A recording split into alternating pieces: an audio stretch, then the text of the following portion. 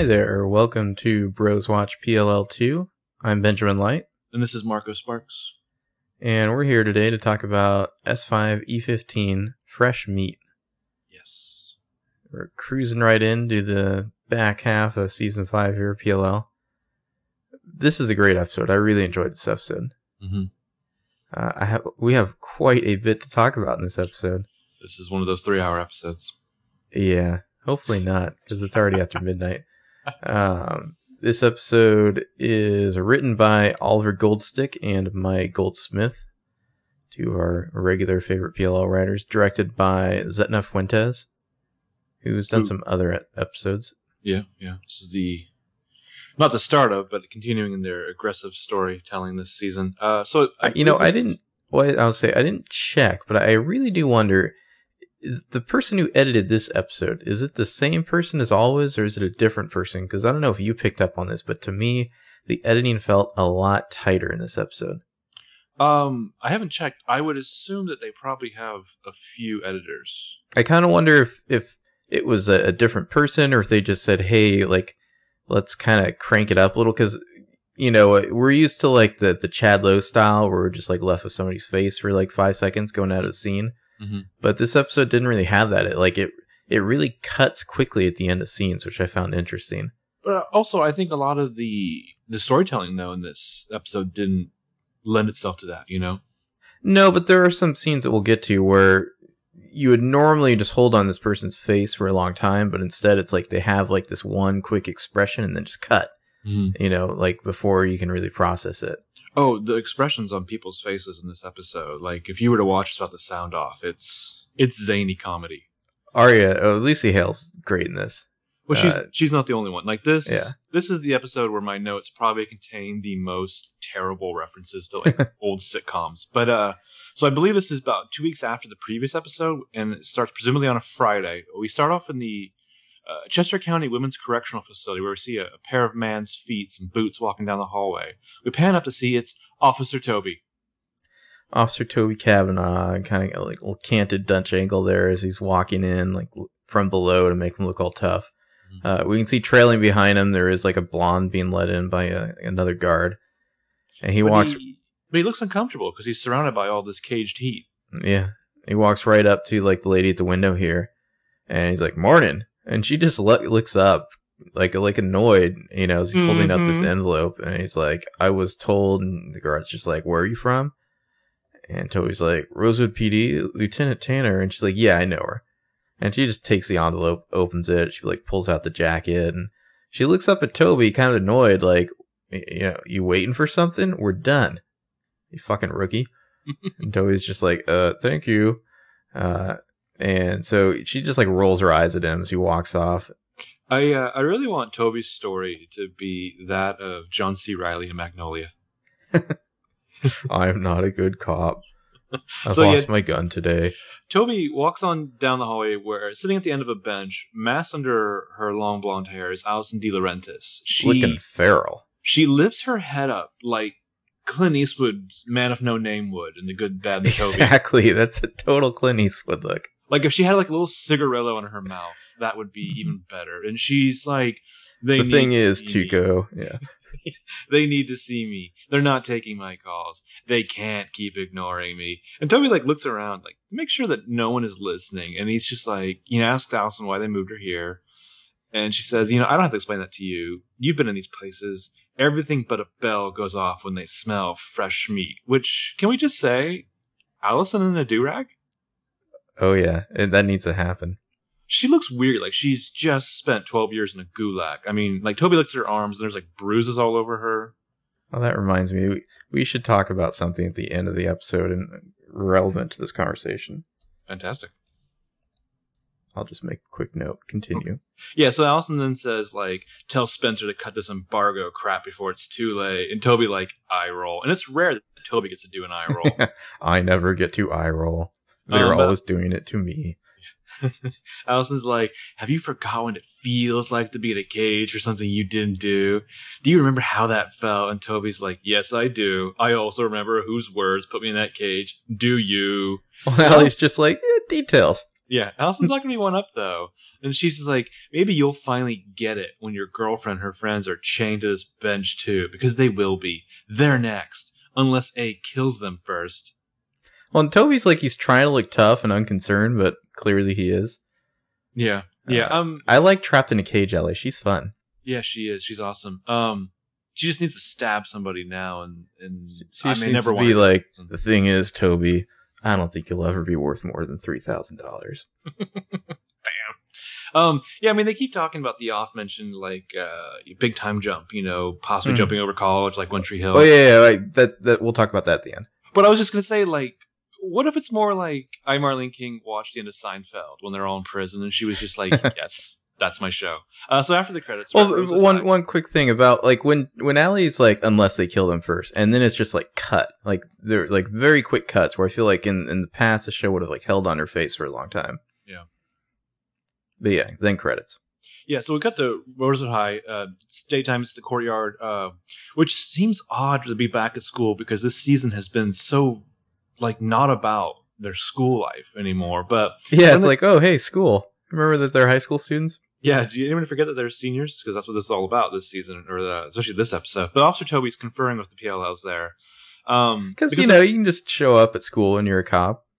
Well, Toby is well on his way into following the footsteps of his stepsister's previous lover, Officer Garrett Reynolds. Because, also, of course... a cop would be chilling there talking to 4 high school girls. I don't know if we mentioned this last episode. His badge, like, he's now Rosewood Police. He's not Harrisburg County Police anymore. Right. Because that was just for the police academy, I guess. But Hannah's just like, this is unbelievable. Allie's in the penalty box, and she's still playing offense. And Toby says maybe this is just her being iced out, getting desperate. Because, like a good Rosewood PD cop, Toby comes to the high school to discuss his job with teenage girls and get their input. Yeah. And he's like, but if you actually think there's somebody on the outside helping her. And Hannah's like, yeah, totally. I mean, there was a fireworks display. And Emily's like, maybe she planned that before she got arrested. And Spencer's like, no way, someone is helping her. And Aria's like, what do you mean someone? I saw Allison and Holbrook under the mistletoe, and he had his tongue down her throat. It's him. And Hannah, I like that they remembered this detail, that Hannah has like a decent opinion of Holbrook. Because Hannah is like, you don't know that for sure. Didn't Tanner say he was assigned to a case in Pittsburgh? Can we just briefly talk about how good Hannah Marin looks in that ponytail? She looks like she's about to go on vacation. Like, she looks like 1980s Kurt Russell about to go on vacation. Well, there's something like super casual about the ponytail, but like that and the makeup, like her game is on point in this episode. Well, I feel like I made this note later on in my episode of some stuff that Hannah does in the Friday portion, but she to me looks like she's about to go star in like the most awesomest remake of Ferris Bueller, Sure. Which I'm pitching right now. Ashley Benson as a 2015 Ferris Bueller. She would be the Ferris Bueller character? Yes. Charlie Sheen would play himself. Would Toby play Cameron? Whoa. Ferris Bueller, you're my hero. I'm so trying to remember like dialogue from that movie. Yeah. For Toby voice. So anyway, yeah, Toby says that Holbrook's he's off it. He had to take it personally and take care of his sick dad. And Emily just like sniffs at this. Yeah. But it seems like Hannah like wants to believe it because she was friends with Holbrook, and Emily's just like, that's convenient. And Hannah says, can you see if Holbrook's visiting Allie in prison? And Spencer's like, no guys, he can't. Why should he be the one who's thrown headfirst into the lion's den? She only wants Toby carrying out her side missions. Well, Toby's like, Spencer, you're stepping on my dick in front of your friends. We talked about this. The other liars are just like, geez, weak, Spence. And then Toby's radio goes off, all units 1019. He's just like, I have to go. And Spencer frowns, the bell rings. You can tell Spencer doesn't like the idea that Toby can just like get called away by a dispatcher in the middle of their argument. Right. It's not cool. I felt like he was just like, thank God. I didn't want to be here for the rest of this conversation. So yeah, real quick, going back to Fashion Update. Spencer is wearing basically like a doily as a shirt. I like that we both had that note. Emily is wearing a t-shirt that says, I was up to 5 a.m. Emily's doing a lot of like, I don't know if these are necessarily tank tops or she just tucked the sleeves in to make them look like tank tops. Got a lot of that going on. Hannah's like got like a wife beater that's like almost transparent over a black bra, but then she's just got like this weird floral print like blouse on over it that she just like tied around her waist. Like it's such a weird casual look, but it works. Yeah, everyone should look at her and just want to be her friend based on this outfit alone. But yeah, like some of these I don't even know what to say about Arya. There's a big camera icon on the middle of her black sweater.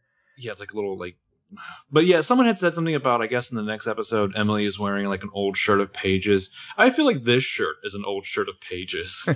I always go overboard, and then I was up to 5 a.m. Arya is dressed like the miniature, glamorous, hip version of Wednesday Addams meets Taylor Swift. And also her skirt appears to be some sort of like crushed velvet red and black cheetah print. You know, as you do. So 8 colors. So very Arya. But I feel like this shirt that she's wearing is a much better representation of something vaguely pseudo-social media like Instagram. Yeah, that's like a Tasteway shirt, yeah. Maybe more so than her infamous Twitter bird Halloween costume. Which, I don't know, maybe Arya would wear that to school on a Halloween thing. But anyways, the liars walk back. Well, they're walking to class. I think there's a really interesting blocking, just subtly showing that, like, Hannah's kind of, like, taking the lead right now. They're all following her. When they stop to talk, everyone's like crowding around her. You know like what? she's not reaching out to take it, but it's just kind of coming to her. You know, she's in charge Hannah, now. Clearly, if you couldn't tell from her fashion alone, she has no more fucks to give. Yeah, so Emily's just like, Spencer, none of us want to put Toby in danger. Maybe this weekend we can come up with a plan. And Hannah's like, I'm not even here this weekend. Fuck Toby. So they ask where she's going to be. And cool as ice, she's like, college visit, Ballard. And Emily's like, Ballard? I thought it was like Skidmore. And Spencer's like, how many schools did you get into? Arya? Yeah. It's funny enough to see Spencer annoyed by this, because you know she wants to vomit inside. But Arya's face is just exquisite. Like, this is a great storyline for Arya, this whole like college thing, because it's just endless reaction shots. Endless opportunities for Arya to just be like, college. Well, and for other actors, this would have to be something that you'd have to like CGI or do like some post-credit stuff or post-production stuff on. But Lucy Hale was so good as a thespian that if you eyes wide open, mouth open, panic. Well, if you freeze frame it, you can actually see the little puffs of smoke coming out of her ears. I mean, that's craft right there. But yeah, she looks like she desperately needs to change this subject. So she's just like, so what are we gonna do about Holbrook? Because this smells like Wilden all over again. And you know, Hannah's getting stuff out of her locker. I think that's kind of the unspoken blocking leadership rule. Yeah. Who in the scene is getting shit out of their locker? Because Hannah's just kind of turned around, talking to him, going back. It's like they're all waiting for her here. Yeah. And she's just like, Holbrook is not Wilden. And Emily says, no, he may be worse. And Hannah says, Holbrook's not that bad of a cop. He's just a really bad kisser. And then all at once, like, all of them, like, Arya's just like, you kissed him? And Emily's like, when did you kiss him? And Spencer's just like, whoa, what? Like, they all say that at the same time. Great reactions. And Hannah's face is just like, ugh, never mind. She's like, smell my finger, guys. Yeah, Emily's just like, Hannah? And Hannah says, no, you guys, it was one kiss. Closed mouth. And Spencer's like, why did you kiss him? And Hannah says, he helped my mom with that whole Wilden deposit box thing, and he stood up for Travis's dad in court. Anyone remember Travis? No. Spencer's like, okay, whatever happened to a thank you card? And like, as she says this, she like looks towards the other liars, like, back me up, bitches. You know? And Hannah's just like, look, if Holbrook is helping Hannah, then she probably convinced him that she's a victim. If he knew who she really was. And she just has this kind of like adorable like eye flutter and shrug, just like whatever, you know. There's not enough ever of Spencer like being the Emily fucking Post of this group. So the bell rings and Spencer's just like, seriously though, how many schools did you get into? And you can see there's like just a little bit of panic on Spencer's face. And Arya has her most excellent, hilarious exit of all time. She just walks right out of the frame. I gotta go. Yeah, Boom. She's basically Marlo Thomas in this episode. So we cut to the pottery room, which I don't believe we've ever seen before. She walks in, and I just love the way she walks in and just drops her bag like she couldn't give a shit. Like, it's such an interesting choice because she like it's so like casual. She just like whatever, you know. Because nothing means anything anymore. Also, why did she have to take a pottery class at college if they have like a whole pottery set up here at the high school? Exactly. That's because, you know, she needed some college credits just to be Anita for like 3 episodes. Well, and then she's just prancing in, drops her bag, like she couldn't give a fuck, and it just like clunks to the ground. I wanted to hear like glass breaking in there. It's not like she like looks where she's setting it or anything. She just drops it without looking. That's what makes it so perfect, is because she just doesn't care. Like all of these material things do not matter. Her phone gets off. She gets a text from Ezra that says, tomorrow night's grand opening is turning into a circus. Man, what a lame-ass text to get from your adult boyfriend when you're in high school.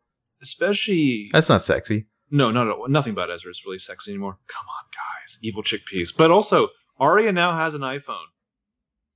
Oh, does she? Yeah, Arya now has an iPhone. Yeah. Everyone has an iPhone. They all have like the same case, too. I think like Hannah got them all the same case. Doesn't Spencer still kind of bounce back and forth between her iPhone and whatever the hell that other phone is? The giant... She usually has some giant ass like Android thing, yeah. Yeah. So Emily comes in and asks if she can talk to Arya for a minute, and Arya's just like, "Sure, let me finish this first." She keeps on texting away. Well, she's doing that thing where like her arms are raised up way too high as she's texting. Like this is the most important thing in the world. And she's like, Ezra's bugging out.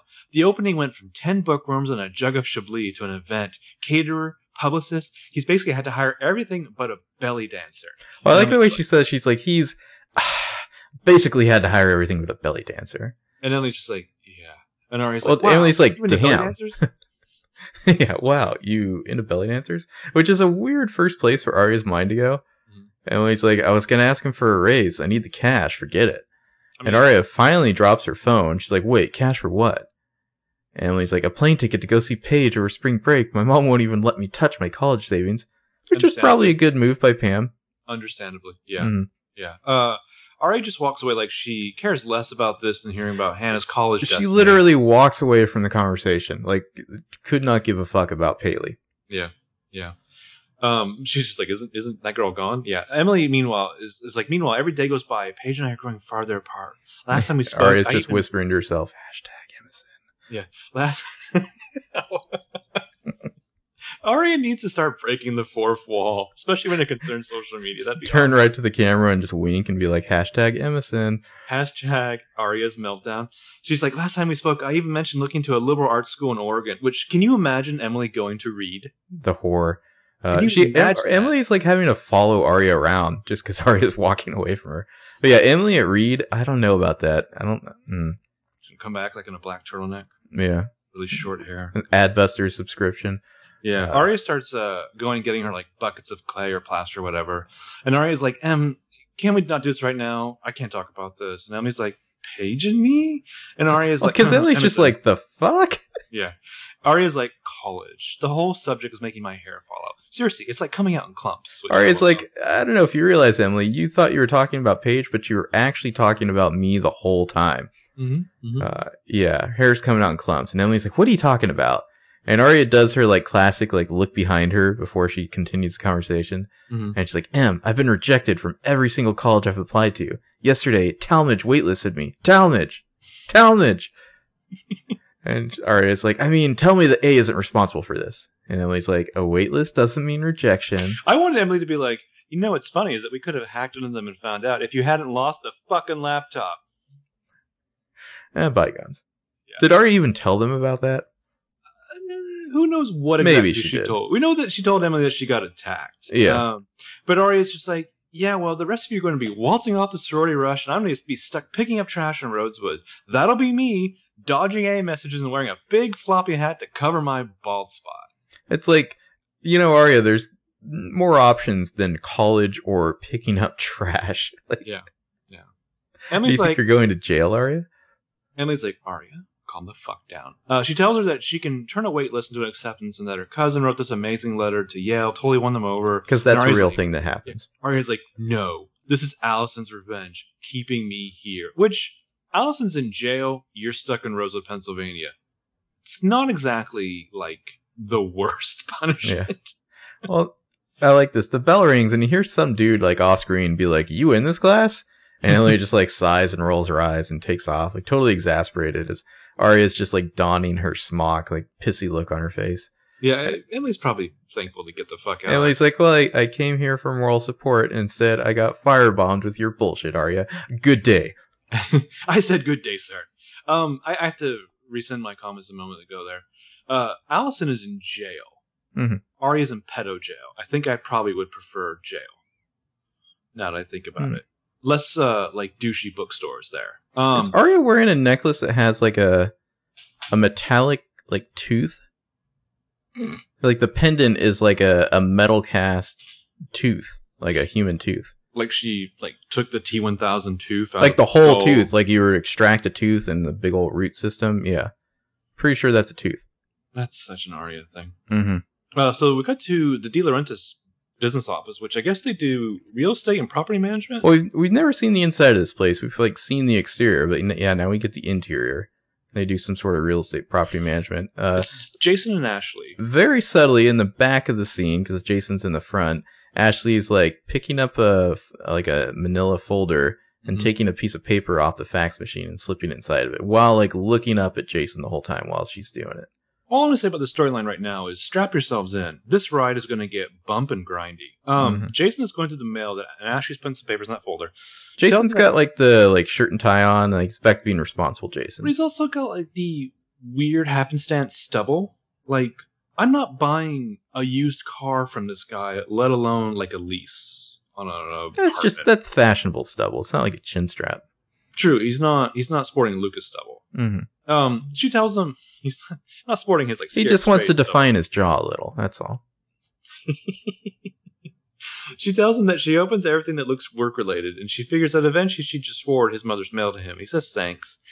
He asks how Hannah is, and Ashley says, she's happy that Hannah's focusing on the future, that she's actually leaving today for a weekend away at Ballard College. And Ashley's like, it's a big decision. And Jason's like, you've made one too, I'm guessing, since you're faxing out your resume. He has such a weird, like, confrontational affect. Yeah, is this like from his counseling gig? Well, but at the same time, he seems like so fucking humorless. Yeah, I don't know. Jason, like he has a weird vibe in this episode, which we can talk more about like, at the confrontational, end.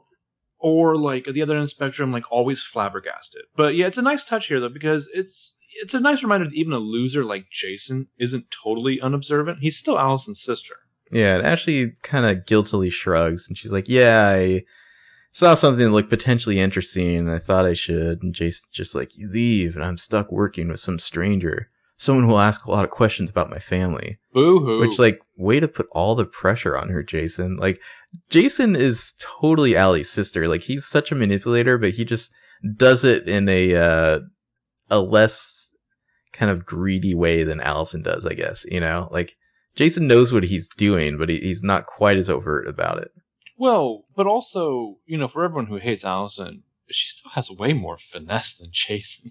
But Jason, what he lacks in finesse, I feel like he makes up for in like kind of like guilt tripping and kind of like emotional blackmail, Yes, that's true. Those dials have been turned up. Yeah, so Ashley's like, well, I have a few about your sister myself.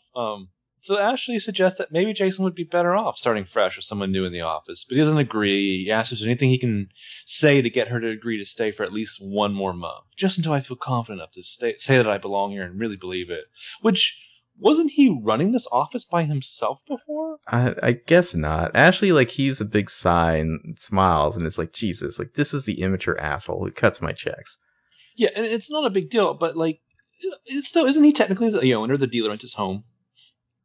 I believe so. Wasn't he the one who bought it back from Maya's family? So anyways, Rosewood High. Rosewood's in the hallway. She's like on a break or something, calling Toby. He says he can't talk right now. We see that Toby and some other cops are like walking through the woods, looking around. And Toby's like, Tanner issued another search behind Mona's house.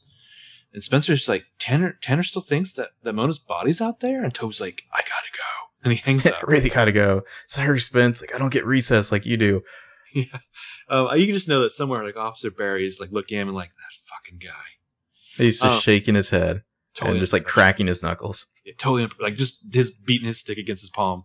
Toby walks around like kicking some leaves around. He spots something. It looks like an old. Well, the way he's just kicking leaves around, it's like, wow, you're such a pro, Tobes. Like, you're just kicking leaves, like humdrum, arms hanging. What am I gonna do? Oh shit, there's a knife. Yeah, well, he's realized that there's plenty of life, love, and beauty in these woods, yo. He sees this knife and he's got like this like, oh shit face. And then now, when he first saw this knife, didn't this thing look like a fucking like cheese spreader knife or something? Yeah. Like, because you can't see like the end of the blade, and so it it looks like flat and dull and like completely non-threatening. It looks like you could carve up some hors d'oeuvres and maybe not so much a body at first. Someone calls out, Kavanaugh! And Toby kind of recovers the knife and he's like, all clear. And he walks away because he's covering up evidence like a good Rosewood cop would. Yeah. Oh, and this knife, I don't know, like the handle's like either wood or bone. It's probably wood. I don't know. It doesn't look that impressive to me. It's not a scary knife. No. It's not like a good Scream kitchen knife, or a butcher knife or something. Mm-hmm. So after the commercial, we're in Spencer's kitchen. Here we go. Toby, Caleb, and Spencer. Caleb and Spencer. Well, who invited Caleb to this? Toby? It's like he's called a meeting here. Wouldn't it be great? The two loves of his life. Yeah, seriously, his two loves. Wouldn't it be great if there was that conversation? Or like Spencer's like, well, I'm glad you invited Caleb to this, Toby. And Toby's like, I didn't invite him. I thought you invited him. Caleb's like, seriously, you got any food here? I'm starving. Yeah, Caleb and Spencer are sitting at the island there. We're going to get some amazing hand acting from everyone in the scene, but especially Keegan Allen. Oh, it's off the hook here. Spencer's like, what do you mean it's your knife? And Toby's like, I recognized it as soon as I saw it. It's my family's. My dad popped the top off a jar when I was 8 and broke the handle. I mean, his hands are just painting a picture. And Caleb's like, there's a chunk missing right in the center. And Toby says, yeah. So this is nice. I like, because like in the previous scene, you might have been thinking, Toby, you fucking idiot. Like, what kind of cop are you? Why don't you get the knife? Mm-hmm. Now they explain why. It's funny, like when you kind of read some recaps and, see what people thought on Reddit, it seems like a lot of times people's complaints about the show are because they just maybe didn't pay close enough attention. Mm-hmm. Usually there are explanations for why the characters don't do certain things, Well, and I think we talked about this like in After Dark or something, but it's like a lot of times things that we question, that we ponder, like we're going to talk about where Caleb was living previously and all that stuff. I don't ever think that it's necessarily a flaw in the writing. I think that the show is very good about not having the characters exposition every single facet of their life. But they usually do provide the relevant details to explain why they're not going to the cops or, like why Toby didn't alert the others to the knife. You just have to pay attention for it because it goes by quickly. Yeah, a lot of these things, I guess if you're ever confused, I would suggest to you, why don't you just watch this show? Because 9 times out of 10, I guarantee you, if you missed it, it's because you didn't watch the show or it's not really the show's fault because it probably was on air there. But Caleb's like, because I've used it many times, which is a metaphor for their love. Yeah, because Spencer wants to know how he knows what the knife looks like. Yeah. And Toby says it's from his family's cabin. So there we go. That was Toby's family cabin that Caleb was crashing at. Yes. Congratulations, Marco. You were right. And Toby says, when I saw it, I froze. A million things went through my head. And for a moment, I forgot I was a cop. So I didn't know what to do. I just left it there. Toby's like, so many lulls. How did I get here? Did I drive here? Where am I? Is this a knife? Who is this? This is not my beautiful Sometimes wife. I walk around for 2 hours. I don't know how I got there. That's cool, Toby. You're just fitting in with the Rosewood cops. They forget that they're cops all the time, too. Mm-hmm. And Spencer's just like, oh my god. It's like she can't believe her like fucking doofus of a boyfriend is a cop. And he's just like, I have to go back. And Spencer says, of course you do. You have to go back and get it. We have to get rid of it before anybody else finds it. And Toby's just like, wait, slow down. That knife could be the murder weapon. And Caleb's getting a little uncomfortable. And Toby says, it's what we've been looking for. It's what we need. Spencer's like, we? And Toby says, the police. This is the through line of their entire story this episode. That's not cool, Toby. There's no we that includes the police in the Spencer-Toby equation. Mm-hmm. This like triumvirate of cover-up and lies here. Spencer's like, Toby, Allison said it herself. She wants us with her, behind bars. She's already framed me once. The knife is a plant. You don't know that. And Caleb and Spencer look at each other just like, this fucking naive sap.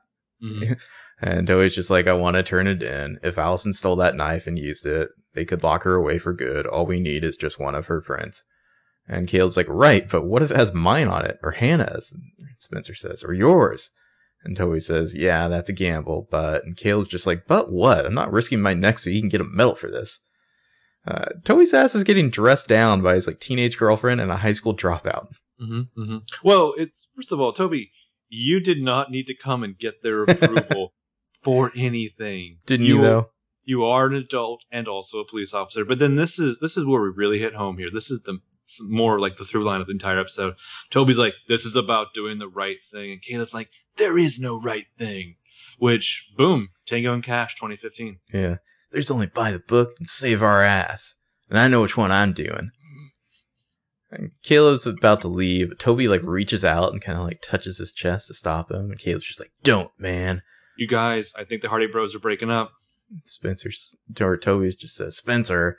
And they both like look at her, like Caleb and Toby both. And Spencer's eyes are like darting back and forth, like not sure whose side to take. And Caleb's just like, this is crazy. And he turns to Spencer. He's like, I know you feel the same way I do. Mm-hmm. It's like, about Toby? Yes, this is true, Caleb. Mm-hmm. Time for threesome. Mm-hmm. And Spencer says, I think that we shouldn't do anything. We will promise not to touch it if you promise to keep quiet.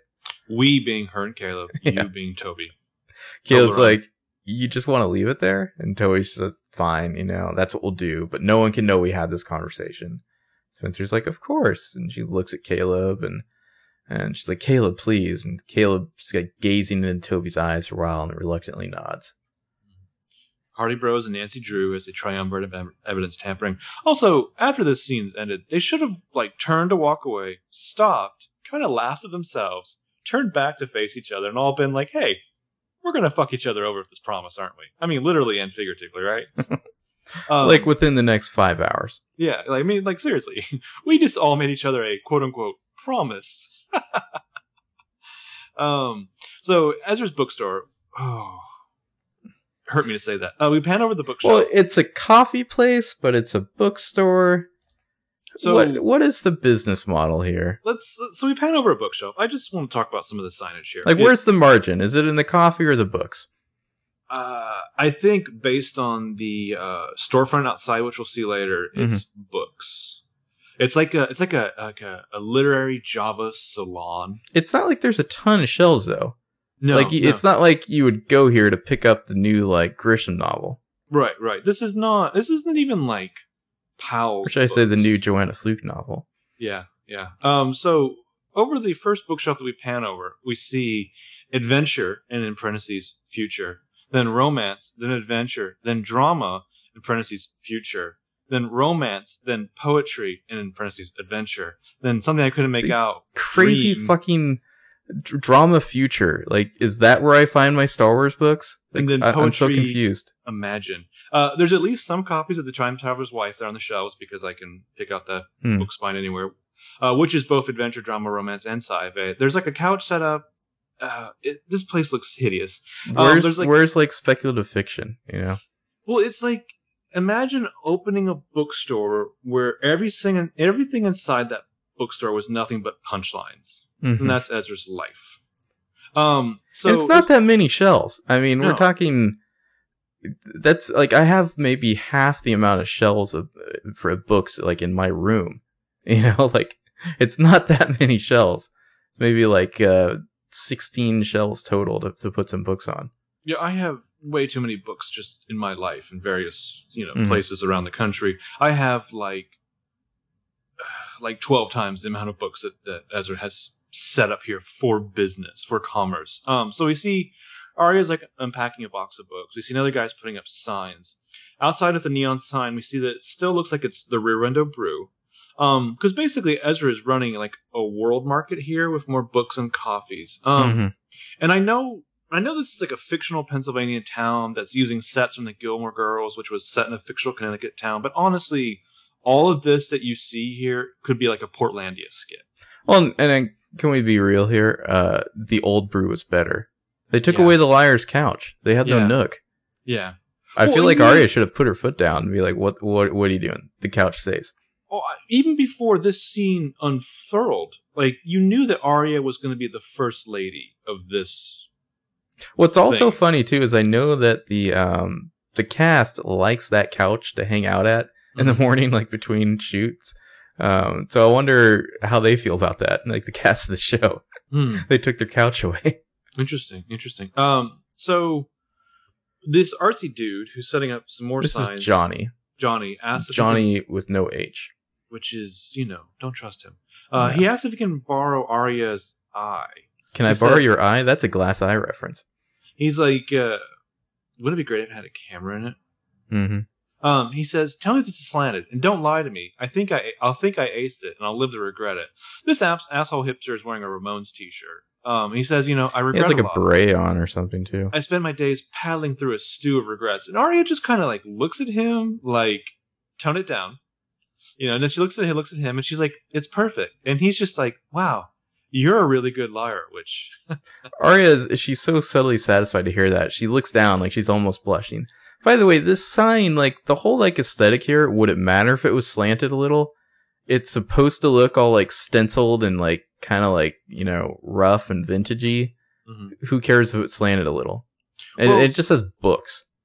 So, outside, we know this is, like, later. Outside, we'll see that the sign says, like, use new rare books. And there's such, like, a cavalcade of fonts there that it looks like a goddamn ransom note.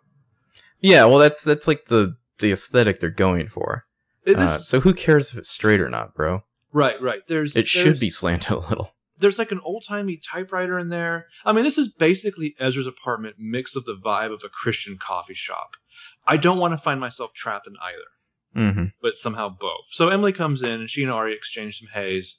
Ezra comes out from behind a curtain. He's on the phone with his caterer, and he's just like, "I understand that, Andre, but scallops are not part of the budget."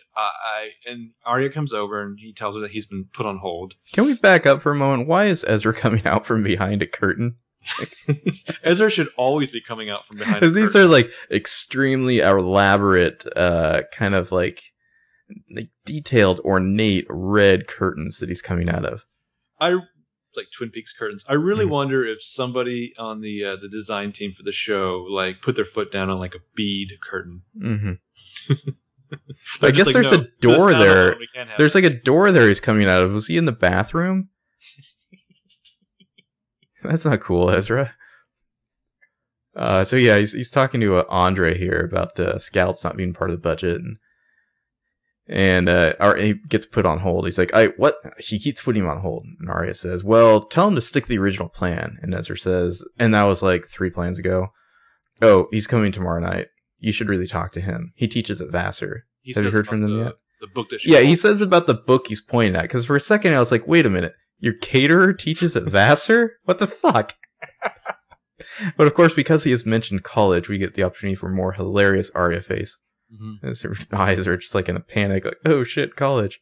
Yeah, has she heard from Vassar yet? She's like, no, not yet. Runs away. Over back where Emily's doing whatever she's doing in the background, there's a fucking bust. Yeah. I don't know who it's of. It's not Shakespeare, which was my first thought. I would assume that it's probably going to be... Oh, you know what? I think I do see the Liar's Couch. Maybe they just moved it. It's behind Ezra. I really want it to be like maybe like a bust of James Joyce. I don't know. Also, I feel like they're doing something with Ezra in this episode. I feel like they told Ian Harding, like, try not to smile.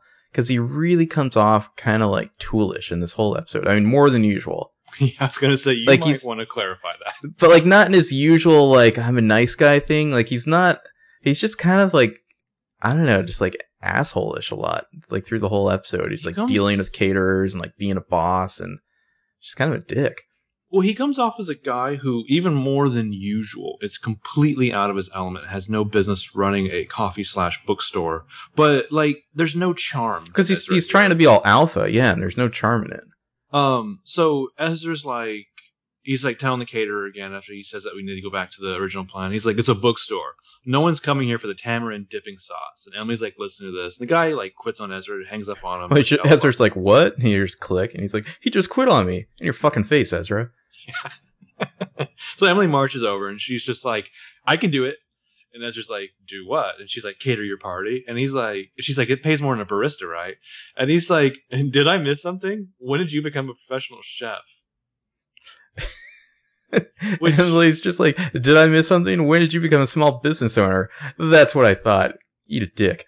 Well, it's like, she's like, "Oh, hey, dickhole, where are all the cameras in here for you to spy on young women, you prick?" Also, Emily, like, her t-shirt has those, like, huge armholes so you can just completely see her bra underneath. Like, this is just her new look, I guess. She's like, don't give a fuck. She's walking a little bit on the wild side here. Emily's like, "I've been helping my mom in the kitchen since I could walk. Let me do it." Ezra's, like, having a hard time processing this. And then Arya jumps in, and she's just like, "Yeah, I'm sure it'll be amazing. It's not like Emily's a stranger in that kitchen. Which do you remember the time when Emily watched Arya pour a drink on Annie Hall / Melanie Mayron's like camera equipment? Oh yeah. Yeah, and Emily's like, your guests are going to be here in less than 27 hours. We can either debate this or I can get started. Stick to your budget and blow you away. Your choice. Like, she's putting so much, like, crazy Emily energy into this. And Ezra's like, did you even take home ec?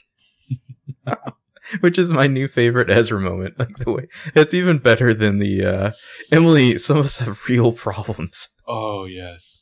Did you even take home ec? Like, he's just like, Emily's face is like blank smile, doesn't know how to respond. Arya's face is like, angry head tilt. And Ezra's just like, oh, it's like that. Never mind. And he says, sorry, go for it, Emily. Yeah, she smiles and bounces off, and he's just like, Jesus Christ. You can only force a smile. I just want to say, are you trying to grow a beard? What? No. Exactly. Also, who on the like writing staff is a fan of Joanna Fluke? Because her books are all over this place. Yeah. So two things too. I really wonder how this will affect the murder mystery bookstore in town. You know, the one with the spinner racks outside. That's true. And all the Ivy Dunbar books. Secondly, in case you're like searching for words to describe what's happening with Emily and Arya's storylines for the rest of this episode, I feel like it's basically leftover plots from Friends. Because Emily's going to become full-on Monica Geller in that kitchen. Seriously.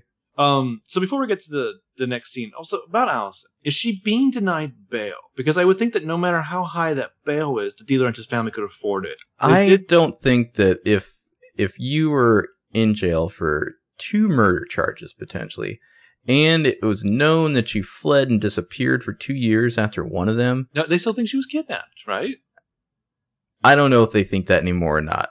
Okay. I mean, if she was kidnapped right after she murdered Bethany Young, maybe, you know, I mean, I feel like they're going to tell the judge, like, no way we're letting this chick out. She's a flight risk. Like, we found her with fake passports and shit as she was leaving. Also, Judge, they were Breakfast at Tiffany's themed fake passports.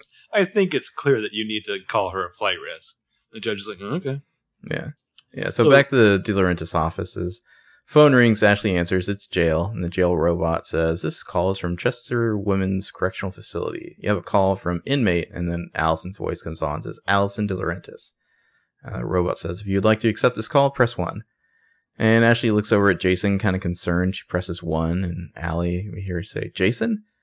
And Ashley says, no, it's Allison, Hannah's mom. And Jason kind of pauses, hearing this, and,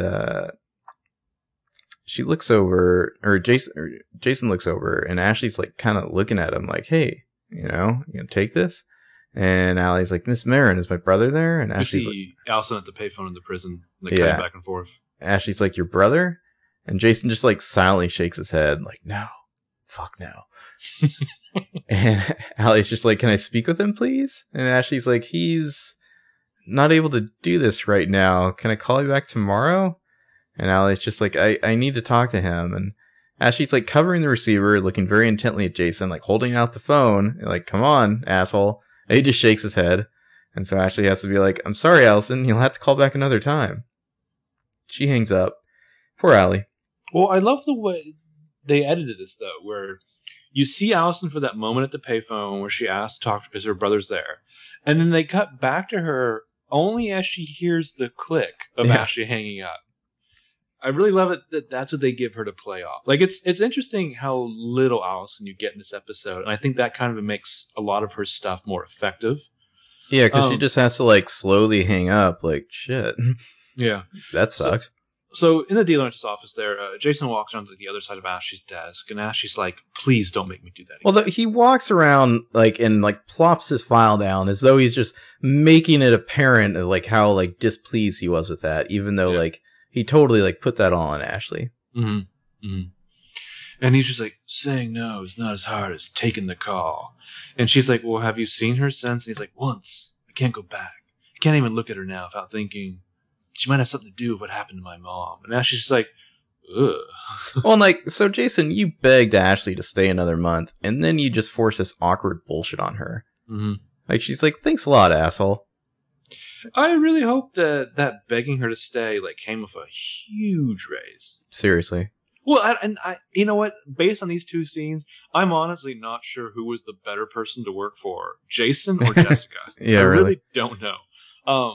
So at the Ballard College, Hannah and her student guide buddy are like walking around outside Student Union, and this is where Hannah's look really just becomes even more amazing. She's got like her giant purse on and her shades and her stuffed like teddy bear dog. Oh yeah, she has her don't give a fuck sunglasses on. Not Bungie the dog. But the guide's telling Hannah that the building that houses the Student Union was the original college founded by Eustace Ballard. And Ashley Benson, like she looks like the star of a Ferris Bueller remake. Her guide here is some kind of like geeky looking girl. By the way, that stuffed animal I think has like Ballard College T-shirt on it. It's like something she got from the college. Oh, cool. So this geeky girl, she says, founding father Eustace Ballard laid the first brick of the foundation himself. I can show you a plaque carved in wood from Mr. Ballard's outhouse. It's like, wow, that sounds fucking scintillating. Is this a plaque made of wood that hung in the outhouse? Or is it made from the wood that was used to build the outhouse? Either way, I don't want to see it. Either way, why would anyone want to see that? Yeah. She also says that, it's a shitter plaque. Great. Well, like this, I actually really adore how peppy and nerdy this chick is. Like the 90s show that everyone will agree was terrible, but I loved, which was Undressed. Like these two would totally have an awesome storyline for 3 episodes. But so the chick, and it's just like, okay. The chick, she's like, did I mention that Ballard was a minister? And Hannah's just like, yeah. And remember, I told you that my mom is dating one, which or now, fucking Pastor Ted. And the guy's like, oh, cool beans. The girl. Yeah, the girl buddy guy is just like, cool beans, and runs inside the Student Union. They grab them both like a weekend calendar. So now that she's finally gone, like Hannah whips out her phone and calls Caleb. And he's like, hey. And she's like, save me. And he's like, what's wrong? And she's like, my buddy has verbal diarrhea. The back of a cereal box was more interesting than this girl. And Caleb's like, sorry. And she's like, that was supposed to make you laugh. You okay? So I love the look on her face. Like, she's so confident in herself. She's like, come on, that was a good joke. It was like the whole time she's been listening to this chick, she's been thinking of this zinger for calling Caleb. So we cut to like Caleb's like hacker lab / fuckpad, and he's just like, Toby was on a search of Mona's property and found a bloody knife. And she's like, what? Hannah and Caleb have matching iPhone cases now. His is dark gray, hers is pink. Fantastic. Also, Caleb, like in his new bedroom, he has like deodorant on the nightstand. Mm-hmm. That's not cool. I think that's gross, Caleb. Go put it in your medicine cabinet. Yeah. So Hannah's like, what? And he's like, it's from the Kavanaugh cabin. And Hannah's like, well, who put it there? Holbrook? Caleb, I'm coming home. And he tells her no, she's not. That's exactly what A wants her to do, to drop everything. So he tells her don't. But you can't tell Hannah nothing. You know why? Do you know why you can't tell her nothing? Because she's Hannah Marin. Because it's complicated. Yeah. So we get some Hannah face, we get some Caleb face. A moment later, the student guide buddy comes bouncing out of the Student Union, and Hannah is gone. Yeah, she's like, Hannah is nowhere to be found. She's off to save the day / BA, maybe. That chick is so much that whatever she needs to be, that she's probably going to sit there for another half an hour calling out Hannah's name. Hannah? Have you seen Hannah? Hannah. Yeah, so we cut to the Pedo Brew kitchen here. Emily's got her apron on. She's looking through an iPad for recipes, and Arya marches right in and she says, hey, can I show you something before Ezra gets here? Or he gets back here? And she hands this letter for Emily to read. And Arya says, so I spent all last period in the library writing my letter to Talmadge, and I don't want to sound desperate, but I just figured, if they see 100 of these every day. And Emily's like, no, it's good, but and Arya's like, what? And Emily says, you need to make it more personal. Arya needs to make her mostly personal writing more personal. Shouldn't Arya be talking to Spencer about this? Yeah. Or is she just like, that bitch couldn't get into UPenn, fuck her. And Arya's just like, personal? What? What do you want me to tell them? That I spent all junior year being hunted down by A? She's like, what? And Emily's like, Arya, that's... And Arya cuts her off. She's like, yeah, and I wanted to write this 2 weeks earlier, but I was too busy being suffocated by a plastic sheet. You knew she had to come back to complaining about that. And then this is one of my favorite Emily lines. This is if you've listened to this podcast, I have wanted Emily to say this for years now. She says, Arya, you're spiraling again. And Arya says, no, you can't spiral, Emily, if you've already crashed. I mean, Talmadge was supposed to be my slam dunk. Then yesterday I got a letter that was all slam and no dunk, and I've already missed every other deadline. So if I don't get bumped up from this wait list, I don't get to go to college next fall. And just then Ezra enters, carrying a box. And like kind of just like this unsmiling, like oof, like, you know, look on his face. Let's not gloss over the fact that the worlds are colliding. Like, this is literally the end of the world, because Arya has just made the first of 2 sports metaphors in this episode. That is not Arya's bag, baby. So Emily's just like, oh, thank gosh. Emily's like, I'm out of this shit show. She's like, I have to go call my mom or just go stare at a wall or something. So Ezra comes over, like, wanting to hear all about this now. And Arya's just like, I didn't know how to tell you this, but nobody wants me. And Ezra's like, Arya, that's not true. There's tons of dudes my age who want you. Mm-hmm. Oh, I mean, there are many, many, many great colleges that you can apply to in the future. And Arya's like, no, I mean, I can write a better letter. And Ezra says, you could write the Great's Wrath and it still wouldn't matter. Talmadge recently hired Jackie Molina as an admissions officer. And Arya's like, Jackie? And Ezra says, mm-hmm. And Arya, for the audience, says, Jackie, as in your ex-Jackie who hates my guts? And Ezra says, you forgot to mention that she hates my guts even more. Look, I know it hurts, but it's a temporary setback. That's all. Promise. Mm. And Arya, like, deploys full puppy dog eyes now, so he gives her a reassuring hug. Yeah, it's cold comfort to the shusher. I'm sure Ezra would be ecstatic to have Arya stuck there going to Hollis College, because honestly, what do either of them think happens to this relationship if she goes away to school and he's now running Cafe Biblioteca? I think whatever. They just don't talk about it. Also, I like that this episode, while trying to establish that Ezra is still some kind of nominally important man of letters or whatever, what grapevine is he tuned into in like the academic world? How the fuck does he know Talmadge recently hired Jackie? She's on his website page. He would know that. He just keeps poking her. She updated it. Yeah. So we cut to Caleb zipping up like a tight black jacket here, ready for a little skulking, maybe a little B&E. There's a loud knock at the door. He opens it, and it's Spencer, also in a black trench coat and ponytail. And Spencer just says, seriously? Which is how she should start every conversation. Yes. And Caleb just like leans back and lets her march right in. And Spencer says, I mean, the shelf life on secrets around here has reached an all-time low. And Caleb's just like, I know, I shouldn't have told her. And Spencer says, what? You could have at least warned me before I was carpet bombed with angry texts. Caleb's like, why was she angry? And Spencer says, because I didn't tell her. And I had to beg her not to tell Arya and Emily. I think the reason these two work so well together is because, like, Spencer needs that outlet to vent, and she can do it at Caleb with no repercussions or hurt feelings.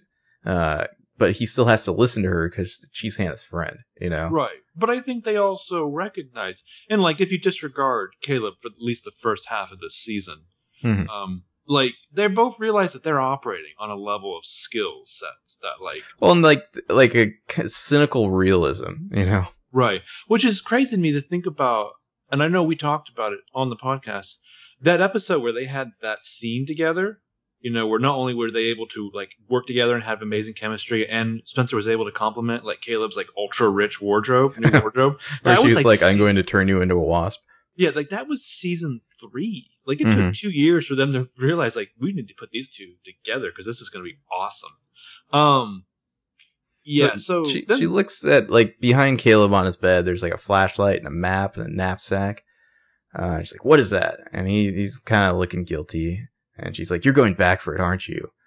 And Caleb says, Spencer, if my prints are on that.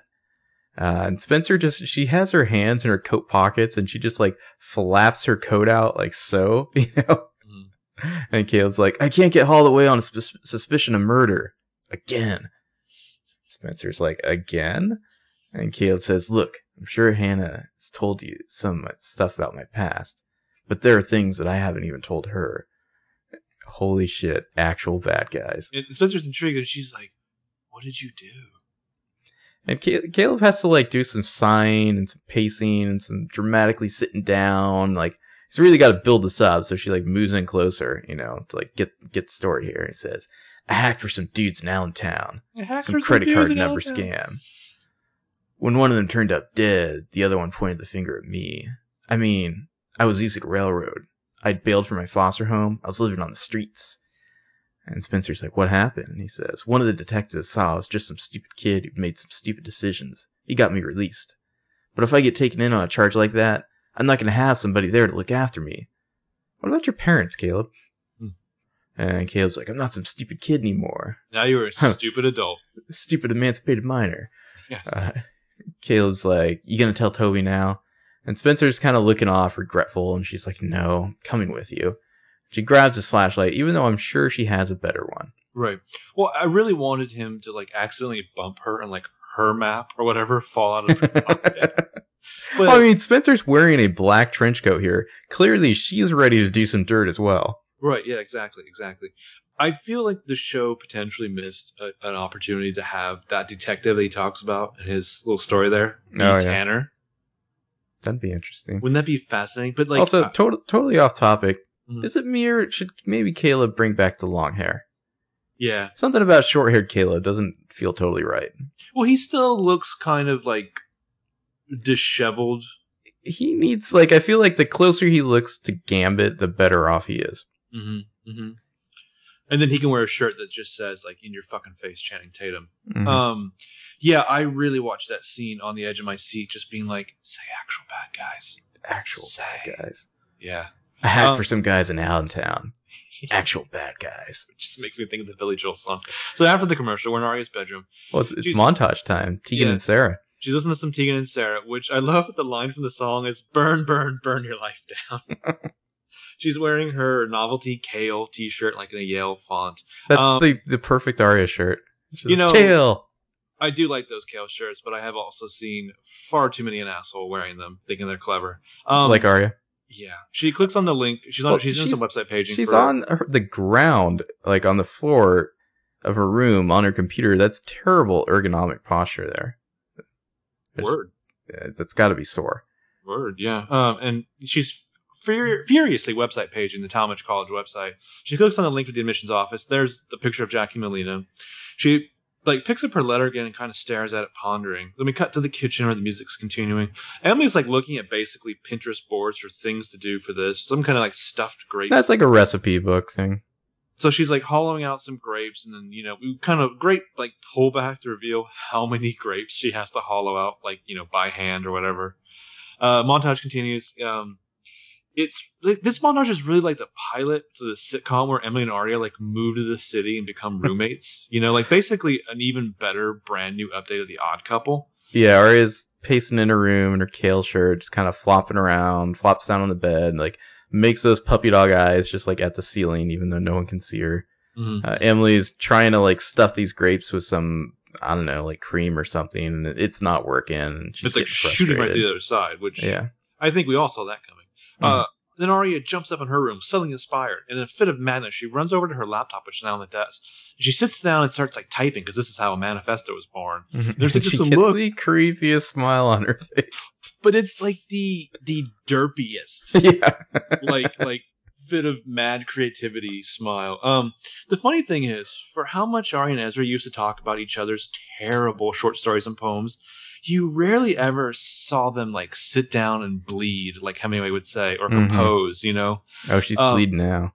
Yeah. Bleeding. Meanwhile, Emily's getting frustrated, like throwing shit against the wall because like nothing that she's trying to make is working. Throwing lots of dough against the wall. So the montage ends later in the kitchen, and Emily's on the phone with her mom trying to figure out what to do with the fillings. Why doesn't she just draft Pam to come down and like help her whip up some of those popovers? Because they couldn't afford Pam in this episode. Yeah. And Emily's just like, what about the fillings? I mean, do I start with that first, or should I maybe be doing... And then Ezra walks in. And Emily sees him, spins around. And she's like, oh, Mom, let me call you right back. Okay, thanks. Click. Mm-hmm. So she's turned back on, like, the manic energy. And she's like, hey, I thought you went home to crash. And Ezra's like, I did, but I couldn't sleep. And Emily's like, nervous about tomorrow? And Ezra says, no, I swerved right past nervous and went into full-blown panic attack. Oh, he's doing his, like, weird pauses. He says, Emily, should we be calling in some help? Like, is he having, like a palsy moment here? What? Yeah. Let's get real. Ezra's been watching her on his hidden camera at home. And like, just shaking his head. Yeah. And so Emily's like, what do you mean? And Ezra's like, like a professional chef. And Emily's like, why? No, everything's totally under control. Food's going to be awesome.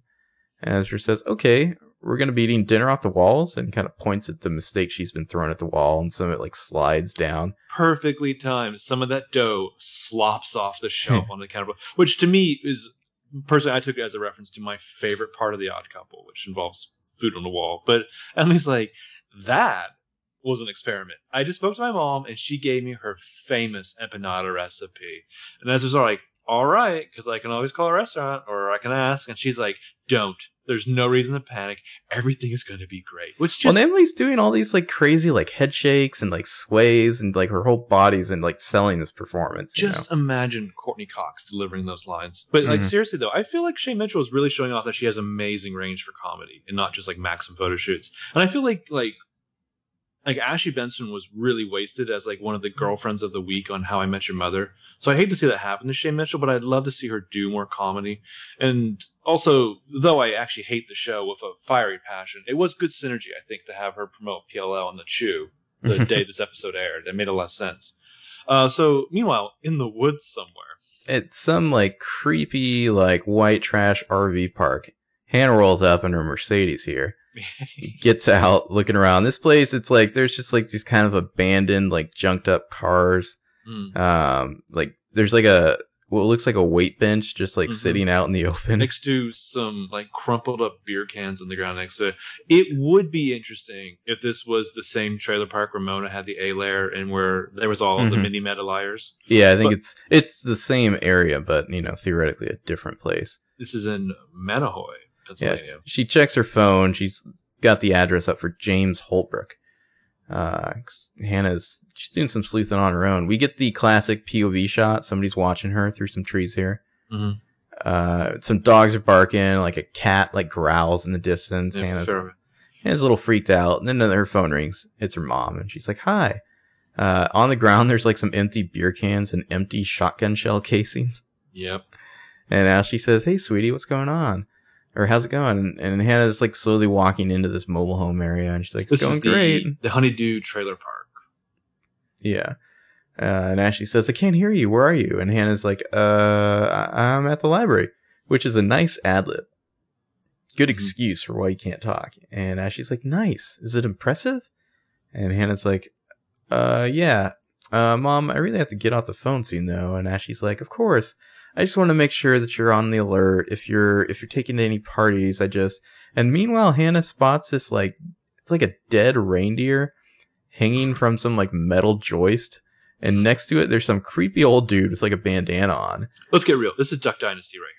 Yeah, he's got this huge ass knife, and he's just like chopping up animal guts on this like workbench or whatever.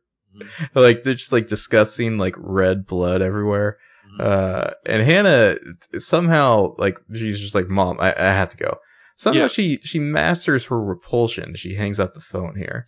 Well, Ashley is just being like, "Hey, be careful at parties, and if you get a chance, don't bury any murder weapons on campus this time." Okay. Yeah. She asks Duck Dynasty where the space 211 is, and he points onwards with his knife. He just doesn't say a word, just raises up the knife and points with this bloody ass knife that way. And it's like, "Thank you." The smell is terrible. It's like some dirty little kid rides his bike up to her, and she's just like, "Oh, hello. I'm looking for Mr. Holbrook." And he just like screams behind himself, "Papa!" and then rides off. And Hannah's just like, "Oh, okay, what the fuck?" She keeps walking. This whole sequence reminded me of like the were hyena people who kidnapped and raped Jason Stackhouse in True Blood. The were panthers. Yeah, the were panthers.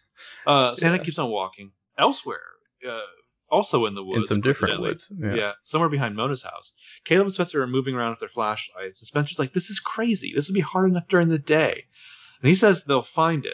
And she says, "But they can't see anything." And he's just like, "Spencer, we have to find it." Yeah, so they search on. Back to the mobile home park. The door to an RV opens, and kind of a old but not too old, like kind of bald man walks out. This is Papa Holbrook here, I assume. And he says, "What can I do for you?" And Hannah says, "I'm looking for Detective Holbrook." And he says, "I'm his father. Who are you?" He's very soft-spoken. When I first saw this guy, I just figured this was the dean from Community after a rough couple of decades. Yeah, he looks just after that bar in the Mos Eisley, for 2 decades. So yeah, he's like, who are you? And Hannah's like, a friend of his. Is he around? And Holbrook's dad's like, I haven't seen him in weeks. Hannah's surprised by this. She thought that Holbrook was taking care of him, the dad. And Hannah asks if the dad knows where she could find him. And then old man Holbrook says, I figured if anyone knew where he was, it'd be you. And Hannah's like, what? Well, Hannah, I think, realizes, like, oh, you think I'm Allie. And he says, you out on bail? And that's very interesting that he thinks that she's Allie. Like, how much... Like, he's aware of Allie in some way. Like, he knows about a blonde girl, you know? Right. Like, what does he know? Right. But yeah, you out on bail? And Hannah's like, no, college weekend. I'd better get going. Yeah. So she walks off, and Papa Holbrook here just frowns a little at her, like, but not angry, just, like, kind of concerned. Well, he's gotta be super fucking confused. Mm-hmm. Like, he's gonna call up his son and be like, your girlfriend or whatever stopped by.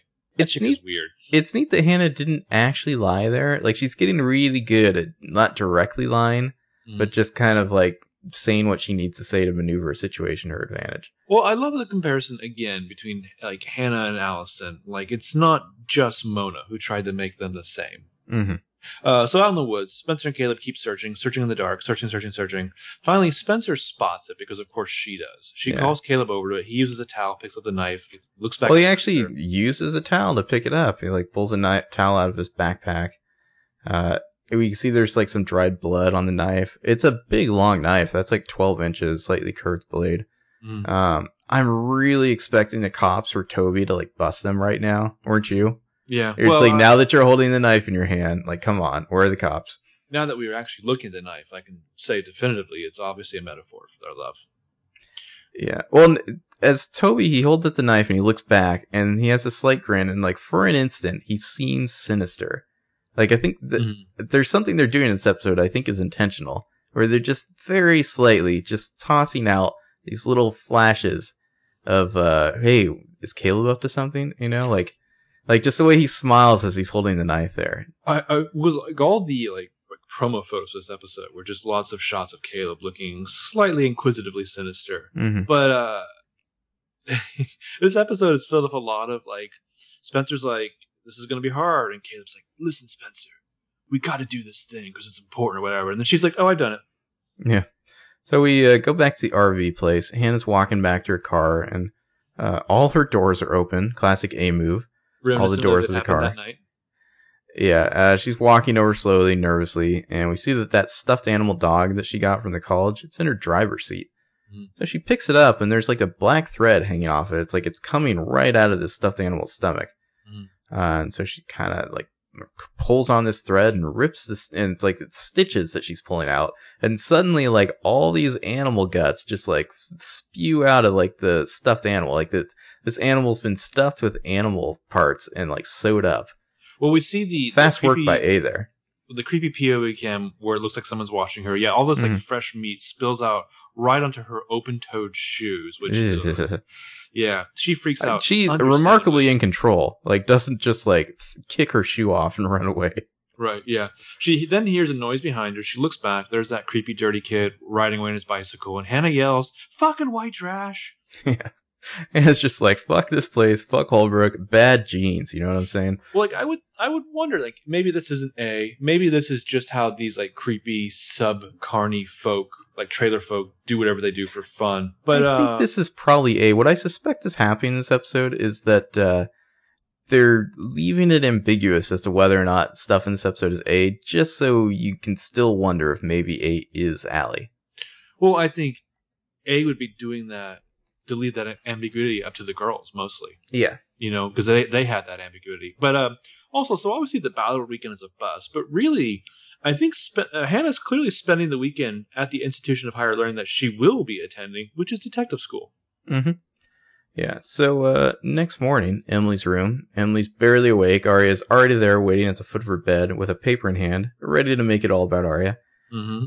And Arya says, so what time did you get home? And Emily's like, about 3 hours ago. And Arya's so was Emily up to 5 a.m.? Oh, yeah. And Arya's like, oh, sorry, you didn't tell me what I woke you up. And Emily's like, who said I went to sleep? And Emily checks her phone. She's like, she still hasn't written me back. And Arya's like, who? And Emily says, Paige. And Arya says, who? She's like, when is the last time you... And Emily's just like, forget it. Let me read Forgotten. it. Yeah. Well, it's funny that Paige went to San Francisco, which is where Maya wanted to run away to. Mm-hmm. It's where they all go. Arya holds up her paper, and it's like Emily's like holding out her hand, waiting for it, but Arya has to then look at it for a few more moments before she hands it over. Yeah. And then she makes Emily wait there. And so Emily's going to read this letter that Arya's written. Arya turns away as Emily reads, and she's kind of stewing. She finally turns back around. Emily's frowning a little bit. Can we talk about Arya's outfit? Can we talk about her ginormous rings? Yeah, well, her outfit, it's like as though you had like a flannel shirt worn by like a giant, and then you just like made a dress out of it, I guess.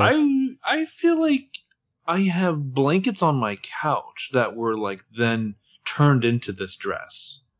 But it's buttons up the front like a shirt. Yeah. Like, ugh, that's not a good look with like it's a black belt over it. As usual. Yeah, so Arya notices the frowning, so she's like, what? And Emily's like, this is your way of getting personal? And Arya's like, yeah, if I'm pitching myself to Jackie, why not lob one over the plate? Sports metaphors. And Emily's like, tell me you didn't send this. And Arya's like, why? It's right in her sweet spot. And Emily kind of reads aloud for us. I regret that I squandered my high school career getting involved with an older guy. I was robbed of all the rituals my classmates enjoyed. This secret relationship kept me in a fishbowl, separating me from my family, my friends, even myself. And Arya snatches that letter back. She's like, okay, I don't need a dramatic reading, Emily. I wrote it. What an amazing thing for Arya to have written. Because there's no way on some level that you can write that without knowing that it's true. Yeah. Maybe not the whole truth, but a truth. Well, it's like, we talked about how parts of season 5 were the progression of like Stockholm syndrome. Ezra like eroded away Arya's will to be away from him. Well, I think it's somewhere in Arya's subconscious, she had that just waiting to get out. And so she's found an outlet through this like letter that's like, oh, I don't really mean this. I'm just writing it this way for Jackie. I am sorry, but even though I do have all these thoughts. If there is ever a significant time jump, I will bet $100 to go to charity that Arya is writing a book or going to have written a book about her relationship with Ezra. 100%, I believe that. My Teacher Boyfriend, the Arya Montgomery story. So then Emily says, if Ezra saw this, he'd be so hurt. And I wrote, you fucking care, Emily. And I wrote, good. And Arya's like, no, he wouldn't. No, he would know exactly what I'm doing. And once I get accepted, I can just take back every word. How do you just casually denounce that? Emily's like, please tell me you didn't send this. Secret relationship kept me in a fishbowl. Even for fascinating, herself. Arya, because it's like she knows at some level exactly what's happening. Mm-hmm. And she's telling herself, oh, this is what other people would think. That's not true. But Arya. You can't just play into that perception. Yeah. And Emily's like, please tell me you didn't send this. And Arya's like, why do you keep saying that? Yes, I sent it. I emailed it last night. It's done. Emily is saved by her buzzing phone here. She checks it and she's like, oh, shoot, I gotta go. And Arya's like, why? And Emily says, because I have 200 empanadas to fill. And so she just gets out of bed. Arya just remains there staring at her letter. I like to think that Emily like just sets a 5-minute timer on her phone every time she has to talk to Arya. Yeah, I so agree. She always has a way out of the conversation. Like, oh, I gotta go because of reasons. If she doesn't, Emily's excuses are just going to escalate progressively. Like after 5 years, she's just going to be like, "Oh, Arya, I have diarrhea." Mm-hmm. So cut to the brew. Emily comes rushing in. She sees Ezra at the counter for a woman. This is Talia. Ezra's eating something and gushing. Can't trust a girl named Talia. Talia al Ghul. And he's just like, what is that spice? Well, he's like making these orgasmic noises like, this is so amazing. Oh my gosh, what is that spice? Be careful of the spice. Talking Ezra. With his mouth open. Fear is the mind killer. Ezra sees Emily and like introduces... Talia's like, I'm so glad you like this. Yeah. Introduces this woman to Emily as Talia Sandoval al Ghul. And Talia's nice, and she extends her hand to Emily and says, hi, nice to meet you. And Emily's like, fuck your hand. What's going on here? And denied, bitch.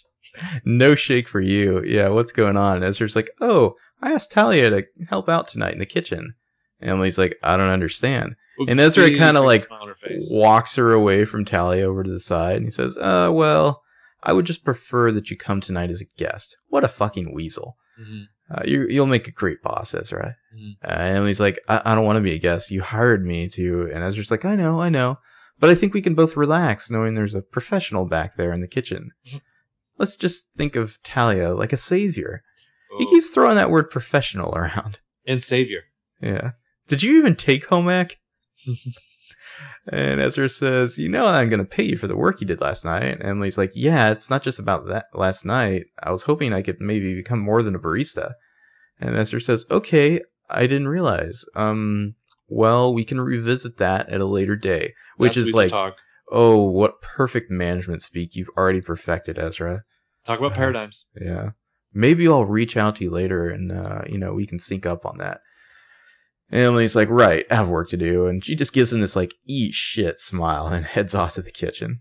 So, for the casual teenage Ezrians out there, for anyone who's thinking to themselves, like, oh, I would totally go work at Ezra's coffee shop, just try to sit down and imagine, like, what is it like on the day when Ezra has to go over sexual harassment policies with you?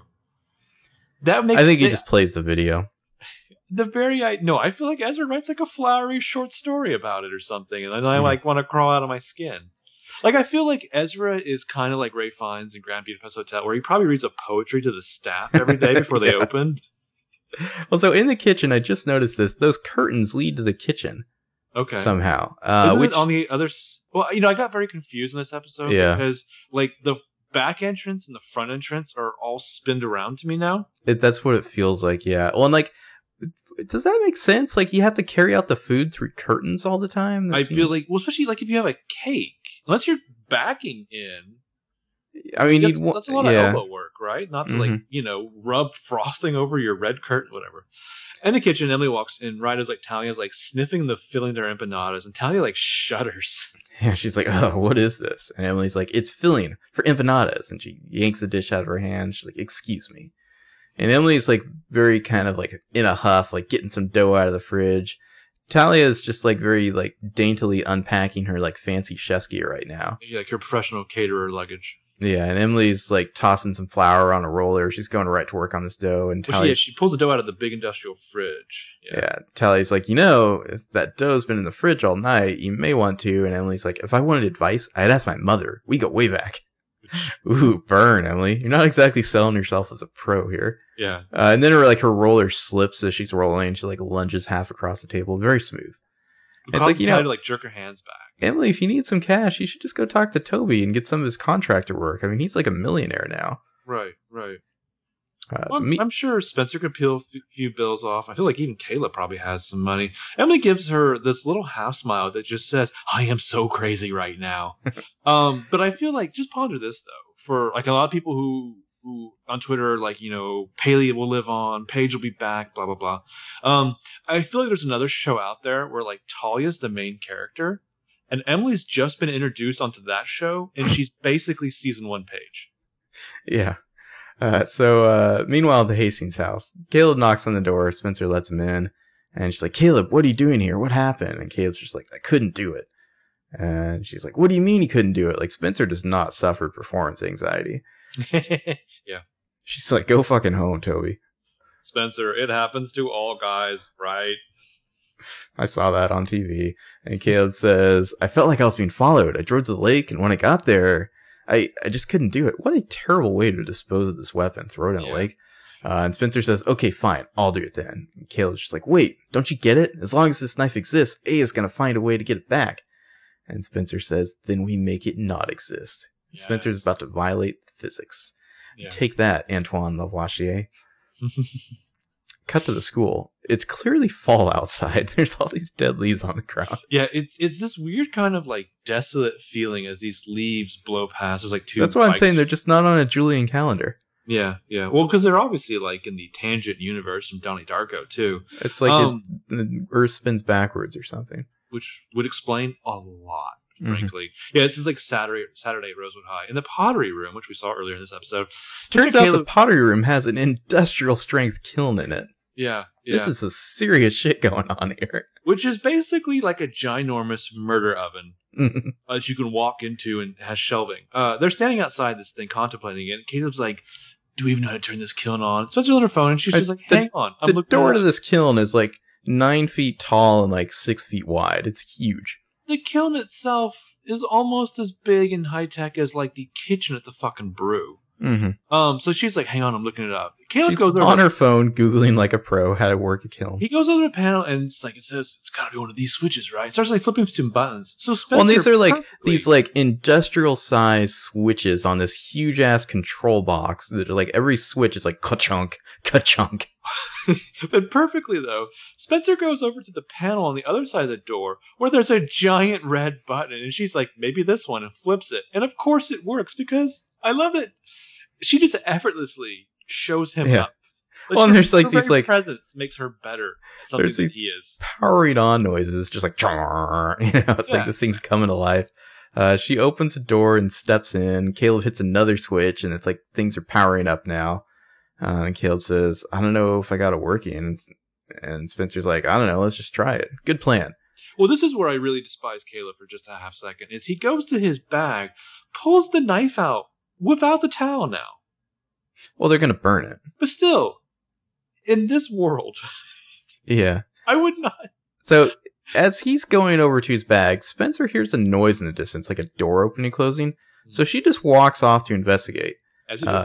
And then Caleb walks back into the kiln now. And he walks all the way to the far end, it's a good like 10 feet into the kiln, and sets the knife down on like a metal tray where some other pottery is.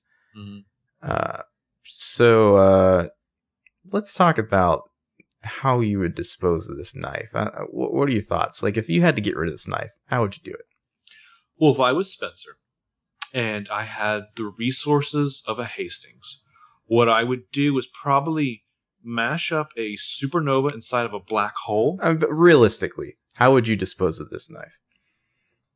Oh gosh, I don't know. You have a murder weapon. You need to get rid of it. How do you do it? I would probably put some industrial cleaning stuff all over the knife, because I feel like the thing like that you what, really bleach? need to worry. Yeah, but something better. Whatever they use in like cleaners for like the mafia. Like nitric acid? Yeah. Okay. I googled it. That's hard to make, and it would take a long time to dissolve. Okay, so stuff that like Walter White would send like Jesse fucking Pinkman out to go buy, like Spencer can't accomplish. I did a lot of research on this. Spencer's idea here of using the kiln is actually probably the best idea. This kiln, because it's industrial strength, can probably get up to 2,500 degrees Fahrenheit, which is the melting point of steel. So it would be able to completely annihilate this knife. Of course, I don't know about this metal cart that they're putting it on. I don't know if they're just going to melt that thing too. Well, like isn't all that shelving metal in there? Yeah, I mean, it depends. Some of this may be treated to have like the special kind of metal, higher melting point. The only thing better would have been if Spencer suggested that they go to the previously unspoken of like Rosewood nuclear power plant. Yeah, well, just throw it in something. At first, I was thinking like, oh, I just get like a blowtorch and melt that thing, but blowtorches don't get hot enough. Like this probably is the easiest way to get melting point of steel. Like making your own like homemade kiln, like to smelt that thing would be like too much. But I guess my question is, do you need to go that far? Do you need to melt the steel? Can't you just get rid of the forensic evidence upon the knife, both blade and the handle? And you could, but I feel like as paranoid as you are and like just expecting the cops or A to like fuck you over at any moment, don't you just want to like just expunge this thing from existence as much as you can, just make it like a little pool of metal and ash? It's a nice metaphor. I would just worry that you'd fuck up somehow, like that you scrubbed that thing hard, but like, yeah, it turns out there's still some DNA on it. Like if later on Spencer could like take out a little pouch and pour the powder that was the knife into her hand and like blow it in somebody's face. Yeah. That'd be amazing. So yeah, that door is just dying to close on Caleb. But because Caleb's obviously never seen PLL before. The school hallway, like Spencer's like walking around, checking out that sound. It sounds like doors opening, keys rattling. Footsteps in the distance, somebody's walking. Anyone remember when Emily got trapped in the school that one night? Not normal bitch, and Wayne Fields almost died from that heart attack. Mm-hmm. So in the kiln, the door shuts. Yeah, of course it shuts while Caleb's still inside, and then all the lights go out, and he rushes over to the door. He's pounding on it, looking out the window. Hey, Spencer! There's no one in the art room to hear him. This is the origin of the Flash right here. This is how Caleb became the Flash. Mm-hmm. Then the kiln like it turns on. And you can see it's starting to heat up. It's like all red inside. Looks like roast Caleb is on the menu. Mm-hmm. He's freaking out, looking around like for, I don't know, something to help him inside. There's nothing there. Oh no, it's Caleb. So cut to Talmadge College. Wherever that is. Arya's exiting the cafeteria. Did you know that Talmadge comes from an old French word for backpack? Okay. So it literally means backpack. Arya has like the campus map brochure in her hands, but up ahead we actually see Jackie Molina talking to some bro, walking towards him. So he's talking about how walking with a colleague. Do you think she's doing this guy? This guy? I mean, I don't know. I really hope not. Yeah, he's pretty tweety. Yeah. So she's talking to this guy, and Arya just runs right up in the middle of the conversation, and she's like, "Hi, Jackie. It's Arya Montgomery. Do you remember me?" It's like, "Oh yeah. Do you remember the time I tried to blackmail you, but then you blackmailed me even harder? You plagiarist." Yeah. And Jackie just turns her Professor Bro here, and she's like, "I'll see you later, Jeff." So he takes off. Jackie, like, she has these, like, I don't know if these are fake glasses or something, but she has to take her glasses off to talk to Arya here. She has, like, non-prescription hipster glasses on that she takes off. Yeah. Oh, real quick, too, I'm super proud. We love whenever we can interact with people. Paloma Guzman, who plays Jackie Molina, like, favorited our tweet where we said we wonder how Jackie, like, Molina fits back into the show. I just glanced over at her page on the wiki real quick. It's a picture from this episode, from this scene. It has like the greatest bitch face as she's clearly looking at Arya as her profile picture or whatever. Yeah. So this guy takes off, and Arya's like, "Sorry, I didn't mean to interrupt you." And Jackie's like, "What are you doing here? Don't you live in Pennsylvania?" And Arya's like, "Yeah, it's a long story. I applied here, and then I was waitlisted, and then last night I emailed a letter to the admissions board that I would really like to delete, if possible." So her delivery is fascinating, because Lucy Hale has really taken on Ian Harding's like bizarre vocal inflections, and then combined them with the absolute utter Tibetan mastery of Keegan Allen's hand acting. So Jackie Molina's face is just like, "Oh, really?" She asks why Arya wants to delete it. And Arya's like, "Jackie, it's complicated. I don't want to get into any of the details." And Jackie's like, "Well, you sure did in your letter." Boom! Arya, seriously, you cannot trust this bitch. She was just waiting. She's lying in wait to spring that on you. And Jackie's like, "Is that why you rushed up here? You're worried I'm going to share the contents with Ezra?" And Arya, big panic face. And Jackie's just like, "Don't. Your secret's safe with me. If I never spoke to him again, it would be way too soon." And Arya's like, "Thank you." And Jackie says, "After I read your letter, I thought about all the time I wasted believing he was somebody he wasn't. I wish they'd invent a pacemaker that zapped your heart every moment you started falling for Mr. Wrong. Would save a lot of us girls from making a huge mistake. Not just us." Well, Jackie has this great conspiratorial, like, ghost sisterhood look on her face. And Arya just looks like she's pooped herself and is like doesn't know what to do. Oh, and has to force a smile. That was just delicious there. It's like, Arya, are you picking up on all the vibes Jackie's throwing at you that are like, "Hey, Arya, this guy is not the guy you think he is." Right. And you know that, right? Because that's why you wrote that. you know it from intense personal experience. So it goes back to Rosewood High. Spencer gets to the end of the hallway, finds a window open, and like the blinds are like blowing in the wind. So she like lifts the blinds, shuts the window, and then she's she a little pauses. Relieved now. So she pauses, like, "I sure am getting paranoid in my old age here." Which this is not the sound that you've been hearing. Yeah. But anyways, meanwhile in the kiln, Caleb is practically falling to his feet while sweating away. Yeah, he's getting going out to of breath any minute now. It's getting hot in there.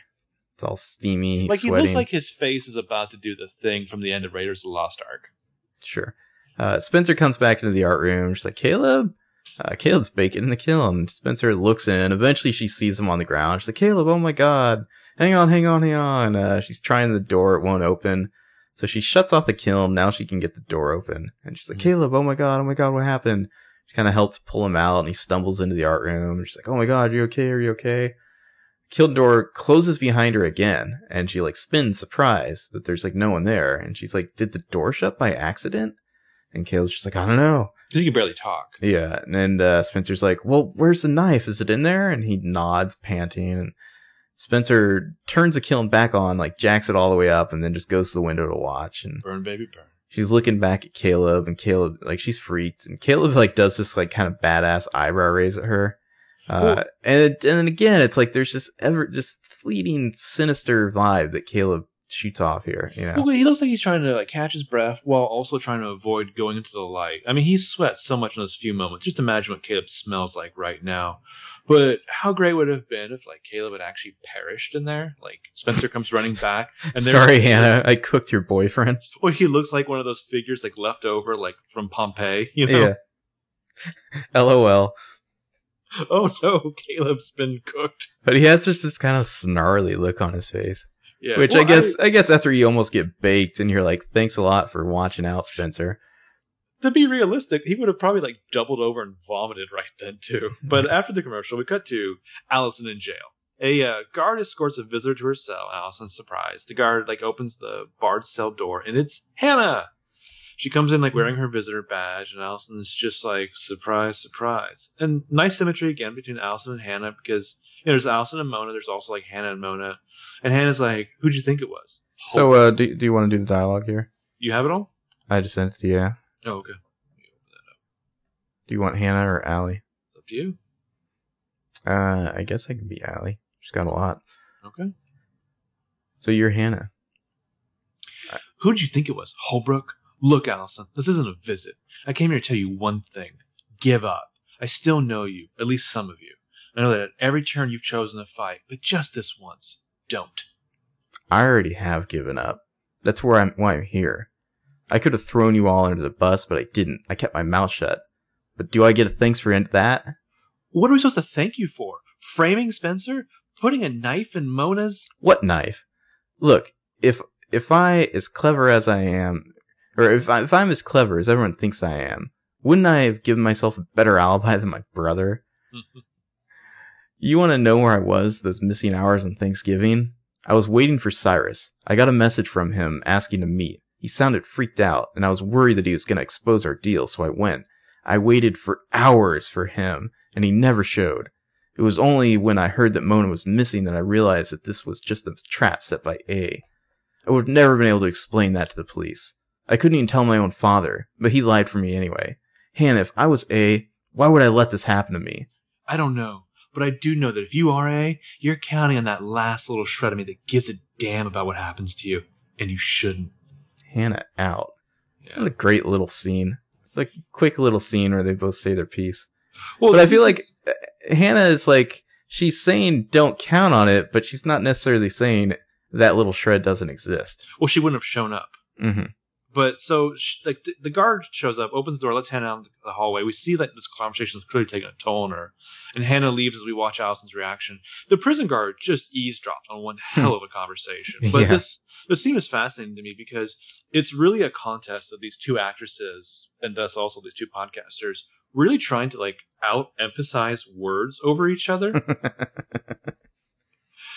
Yeah, well, so that's an interesting explanation from Allie. She got supposedly tricked by A into thinking she needed to go meet Cyrus, which conveniently kept her isolated and without an alibi for several hours. And it checks out to, like, what we've known from season 5. It sounds like something A would do. Yeah.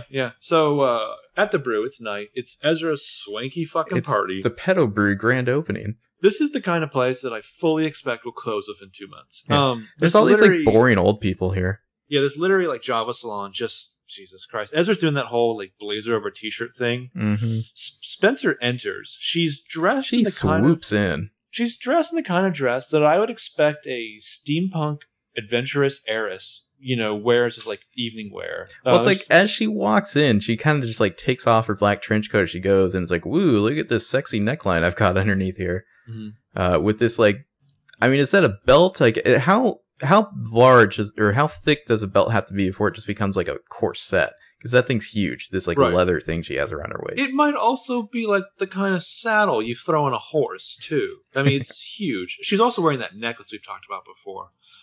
Emily comes up to Spencer. She's holding a tray of food. This is really the scene we should have been doing. Spencer's on her phone, and she's just like, "Hey, Em, have you seen Toby?" No, take an empanada. Oh, no thanks. What do you mean, no thanks? I made these. Eat one. I just walked in. And you're starving. Eat it. So, like Spencer's like looking at her like, when did you become RA? She reluctantly takes this, like, misshapen this is like empanada. A gnarly looking empanada. Wasn't Caleb coming with you? He bailed. He just wasn't up to it. There's a hair on this. Just eat around it, okay? We should talk about that. There's so many jokes. 5 different crazy emotions splayed over Emily's face in a moment's span, and she looks over like this even it gets even crazier. She sees Talia, so Spencer kind of looks back, sees Talia. You know, people are swarming around her to get the food off her tray. Yeah, everybody wants Talia's hors d'oeuvres. Yeah, they're swarming on this woman like in any other show. A girl like in a bikini, you know, walks into the room, and Spencer's like, "Who is that?" I don't want to talk about it. And Emily just takes off before Spencer can put that empanada back. And then Johnny Boy walks up here, and he's just like, Melissa? Are you Melissa Hastings? For some reason, I really wanted Spencer to say yes. Yeah. Just to see where it goes. They should do a whole episode of that, where she has to role play being Melissa. But she's like, no, that's my sister. I like how she just like tosses that empanada on like a random table nearby. I really want her to like throw it into a plant. Well, she basically does. She just like tosses it on a table off screen. Yeah, so she asks him, like, you know, why that's a relief that she's not Melissa. And I don't have all the dialogue for this, but he says that he says, because I'm not looking for a roommate. Your mom told my mom that I could rent your guest house. Spencer's like, wait, when did this happen? Are her mom's friends? And he says, kind of. Your mom sued my granny's nursing home for my mom. So, like, wait, Veronica's like a criminal defense attorney, but she also does tort law? Like, what is your job, Veronica? I feel like it's something that I've seen, at least in like TV shows. I mean, like, you know that she Veronica just do that on the side. You know, Veronica walks in and fucks some shit up with some tort law. So he's just like, and have you tried these crab cakes yet? They're awesome. They're like the new party drug. And she's like, thanks for the tip, dickhead. She's like, I prefer the old party drug. You know, cocaine. Yeah, I prefer my pills. Yeah, and he says, I'm Johnny. Raymond, and he like reaches out, so she shakes his hand, but she's clearly like distracted, not really paying attention to him. She's like, Spencer Hastings, the sister who hasn't checked out yet. And he's like, I'm psyched about the space. Ugh. And Spencer's like, I don't think you really should be. You don't want to live in our backyard. He's like, why? And she says, because someone was buried in it. Will you excuse me? And she just like stomps off. It's this bro's just like, yeah. What? Later, Jerko. It's Rosewood, man. Bitches get buried. So in the kitchen, like, Talia. Like my autocorrect on my laptop kept changing Talia to Aaliyah. Yeah, it kept changing on me too. It's driving me nuts. Yeah, Talia comes in. So I keep wanting to say Arya, which is just all kinds of confusing. Emily's like dumping her sad ass empanadas as Talia walks in, and Talia's like, "Oh, don't do that. Hey, they can be saved." And Emily's just like, "Okay, you know what? I'm not looking for a savior." And Talia says, "Emily, if I told you how many times I bombed before I perfected even one signature dish." And Emily's like, yeah, well, I didn't take this to flaunt my brand, okay? Says the actress of a lifestyle brand. Yeah. I needed the cash to save a relationship, which no. I needed the cash to save a relationship. Go on. Which actually doesn't make sense because that relationship doesn't exist anymore. Yeah, I hate to say it, Emily, but you're kind of unprofessional right now. And now I'm stuck here making plans to go and see someone who's moved across the country and start a new life and couldn't find a second to return any of my stupid emails, okay? Well, nice work by Shay Mitchell here. Emily's totally falling apart. She's starting to cry. Like, this is what it's really about. It's not so much, like, the job is just, the vehicle to get money to go across country, but the reason she really wants to go across country is because Paige is, like, seemingly just, like, cut her off. Yeah. Not talking to her at all. And maybe, like, I know some people are like, oh, that's A. And it's like, yeah, maybe. Or maybe Paige is just, like, starting clean. Like a Band-Aid right off. Yeah, Paige is employing the rift. Also, we got the hashtag about Arya's breakdown. Where's the Emily's breakdown hashtag? Yeah. But Emily's about to throw away the last of her empanadas, and Talia stops her. She takes a few of the empanadas, puts them on a different tray with some roughage. Well, she says, so the first rule of kitchen that I've ever worked, first rule of every kitchen I've ever worked in, is a hard and fast rule. Just about any tapas can be rescued with either some slivered almonds or the right sauce.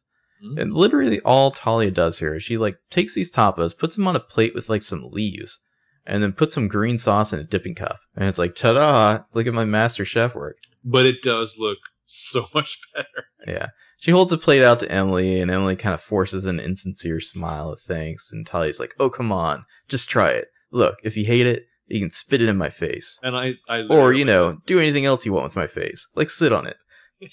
I seriously wrote, do it. Just because she's giving you license to spit food in her face.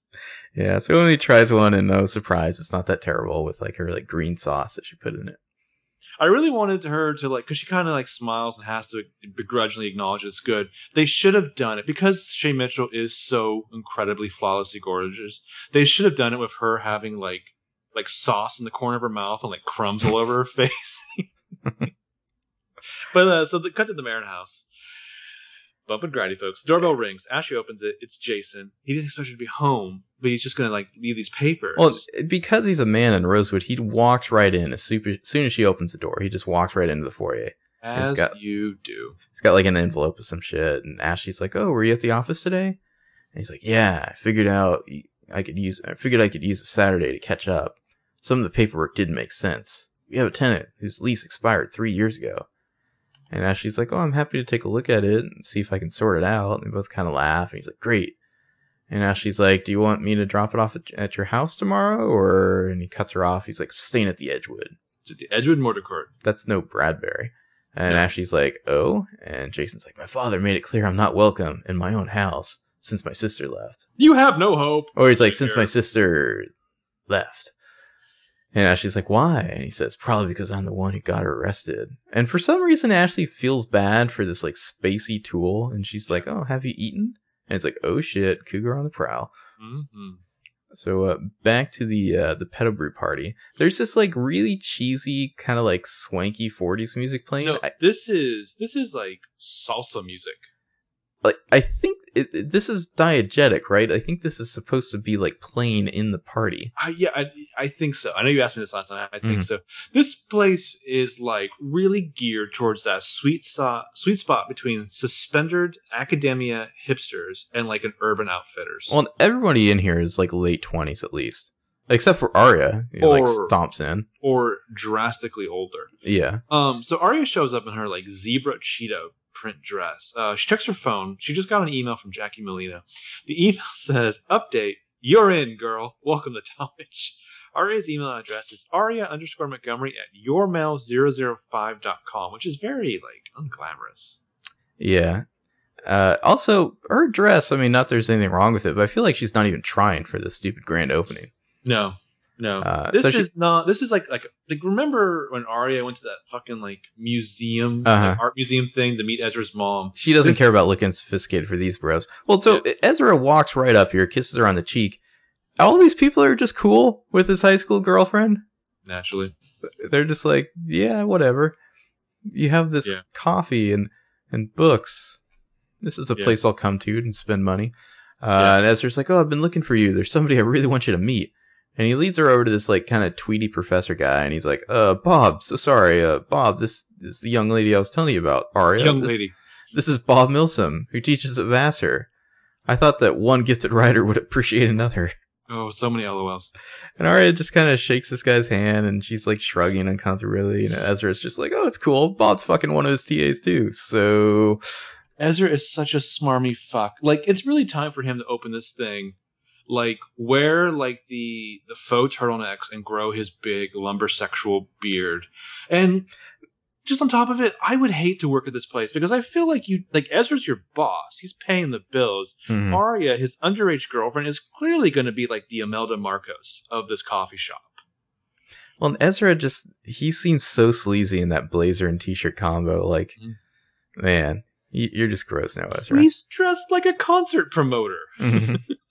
Meanwhile, Toby shows up at the party. He's in his off-duty clothes. Spencer and he see each other. He gestures for her to come outside, like... He just kind of nods, yeah. "Spencer, I am not fucking around." So she heads out that way. She heads outside the brew. Toby storms out. He's pissed. Well, he's like rushing away. She has to like run to catch up with him. She's like, "Toby, wait, Toby." And he waits for her to catch up, and then he just unloads. He's like, "You looked me in the eye, and then you deliberately went behind my back." This is the kind of couples fight that you can only have in the middle of the street. Mm-hmm. Screaming at each other. And Spencer says, "So did you. How else would you have known that knife was gone? You went back too." And Toby says, "Because I wanted to do the right thing." And Spencer says, "If you thought that, then you would have picked it up the first time." Boom, lawyered. Yeah. And she says, "You keep talking about the right thing as if we have no idea what it is. But in this case, we need to protect ourselves, and that meant getting rid of it, okay?" And Toby's just like, Spencer. And she's like, so it's done. It's destroyed. Spencer, I can't. Caleb and I, we got it. And he just grabs her arm and he's like, I can't. Listen to this. Don't you understand? You're making it worse. There are things that I can't know about. Things that you can't say out loud. So they're screaming at each other. Like, let's go of her arm. He's a little rough here. Spencer is like, she can't even look at him in the eye for a sec. She's like, you told me once that I could tell you anything. She got that one tear action. Then she looks up, the one tear in her eyes, looking right at Toby. And Toby's like, he's speechless. He doesn't know what to say. And he's like, I got to go. He turns his back on all this life, love, and beauty, walks away, and Spencer watches this son of a bitch walk away. Which, both of them, what the fuck did you think this was going to mean for your relationship when he became Dudley Do-Right? Spencer's just watching him leave, like crying, and it's like, what the fuck just happened? Yeah. So we go back to the Marin house. Jason and Ashley are having some dinner in the kitchen, looking over some papers. Note the wine bottle near Ashley's orbit there. Ashley's like, maybe Jessica had a verbal agreement with these tenants. And Jason says, probably.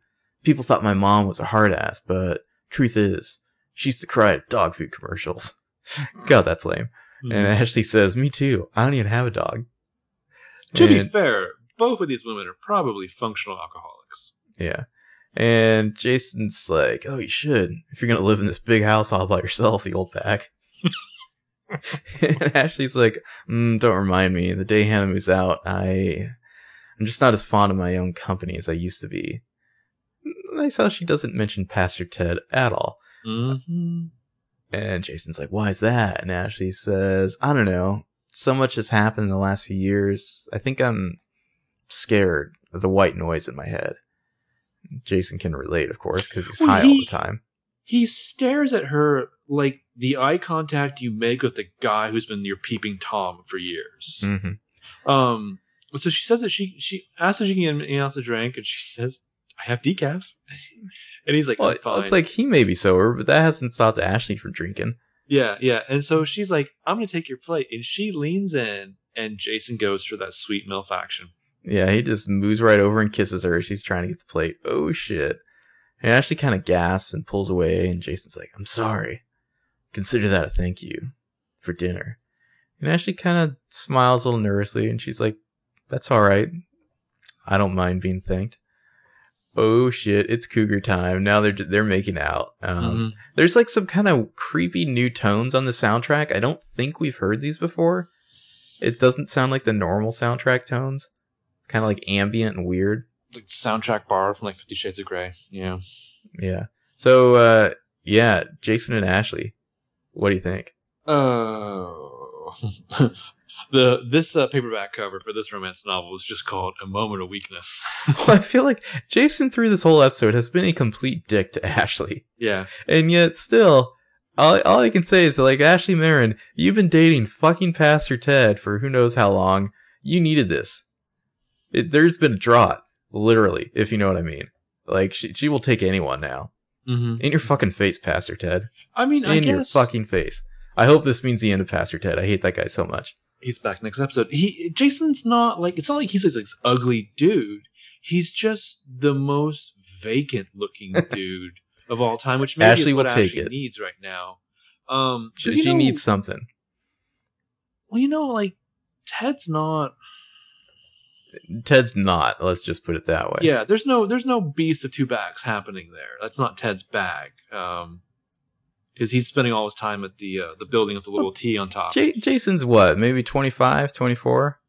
Ashley's late 30s, early 40s? He's no longer a girl, not yet a woman. Get it, Marin. Back to the Pedal Brew. It's later, crowd's thinning out. It's gross. Yes. It's not. I wouldn't say it's gross. It's not. It's weird. But it's not like it's Ezria gross. No, it's not like These that. These are consenting adults. I feel like Ashley... He just happens to be her boss and... maybe like completely Jason has like the personality of a wet rag, but he probably at least has some abs, Yeah. I mean, Ashley needs this. Which like Toby got a good look at. You date Pastor Ted long enough, you start making out with Jason De Laurentiis. That's just how it happens. I'm gonna guess as far as like the young men in Rosewood go, Jason is probably like the hottest cipher you can get. So at the brew, the party has pretty much died down. Arya's like setting some stuff down, and Emily comes up to her, and Emily, asks her why was she late? Did she make it to Talmadge? And Arya's silence indicates that the answer is yes. And Emily's like, were you able to stop? And Arya's like, no, Jackie read it. And Emily's just like, oh no, is she going to forward it to Ezra? Which would be a good thing. And Arya's like, no, it's our secret. Don't count on that, Arya. Have you learned anything? Yeah. It's like Arya's never watched the show before either.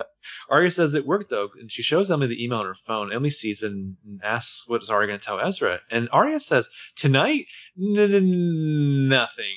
I can't." And then she walks away. Well, it's like, Arya, you tried to blackmail Jackie Molina, and she was just like, "Bitch, I called your bluff." Like, this is who you're dealing with. You really think she's going to keep it a secret? Right. And then Emily, I wanted Emily to turn to the audience and be like, "Thank God, Arya's gone back to being the craziest one." Yeah. And then Emily starts pick up some things. Also, we see Ezra's talking to Talia, and he's like, "So thanks to you, I'm royally screwed." And she has this look on her face like, is this going to be the cheesiest way I've ever been hit on? And she's like, I'm scared to ask, but why? And he's like, everyone's raving about your food. Seriously, what am I going to do when I open this place up? And well, would you sell her food at this coffee shop / bookshop? Are you going to be selling hors d'oeuvres or something? Well, if you're going to buy this location, aren't you going to make it a coffee shop still? Yeah, I get that you're adding the whole asshole bookstore element. I feel like your margin is in the coffee. Yeah, exactly. Well, I mean, you're trying to combine these two spaces to make more money. That's the whole books are just there for ambiance. That's the whole reason people put coffee shops and bookstores now, to save these two things. But if you're not going to do the coffee shop, why buy real estate that comes with a fully functional kitchen? I think he's doing the coffee shop part of it. I just don't see where the food comes in. I mean, I guess you could make some pastries or something. Well, but I mean, thinking back to the things that we've actually seen the lawyers eat at the brew before, there's a fryer back there. Yeah, I don't know. So Emily's listening to all this, and Talia's like, well, you know where to find me, and she walks off. And Ezra walks over to Emily because he sees her, and he's trying to make nice of her. Hey, Emily, I don't want you to feel resentful or unappreciated. And Emily's like, hire her. And Ezra's like, what? And Emily's like, I'll get over it. Besides, she can't touch what I can do with a cappuccino. Which is P.S. I barely work here anyway. It's not like you're going to show up to work anyway, Emily. What are you so mad about? Well, did everyone else who used to work for the brew get a pink slip? Yeah, probably. They're like, wait a minute. I showed up to work. I literally kept this place running under the steerage of one pedophile. Now the place is bought out by another pedophile who tells me I'm not good enough. Perhaps it was not bought out, but just handed down through the pedo network. Yeah. So anyway, Arya's picking up some trash from some tables and shelves, and she sees there's a big, thick guide to liberal arts colleges. She's picking up that trash from around the typewriter area. Yeah, right next to that guide to liberal arts colleges, there's a book called Double Fudge Brownie Murder, which sounds amazing. Which sounds both delicious and intriguing. There's a lot of that. These books now that are there's also recipes with the mysteries. Mm-hmm. Well, I have how to organize your closet with the mysteries. A few comments here. Number one, that is a much better chocolate ice cream flavor than plain chocolate. Double Fudge Brownie Murder.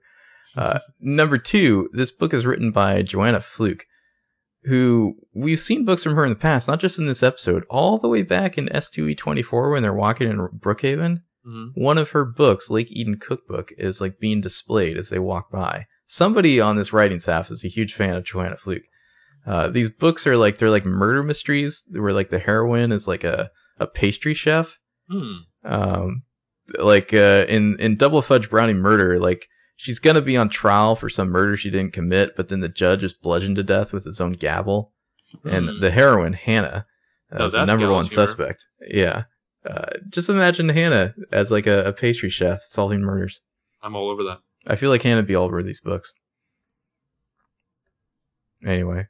By the way, Talmadge has there's student bodies, 12,000. That's huge. So Arya picks up this college guide here.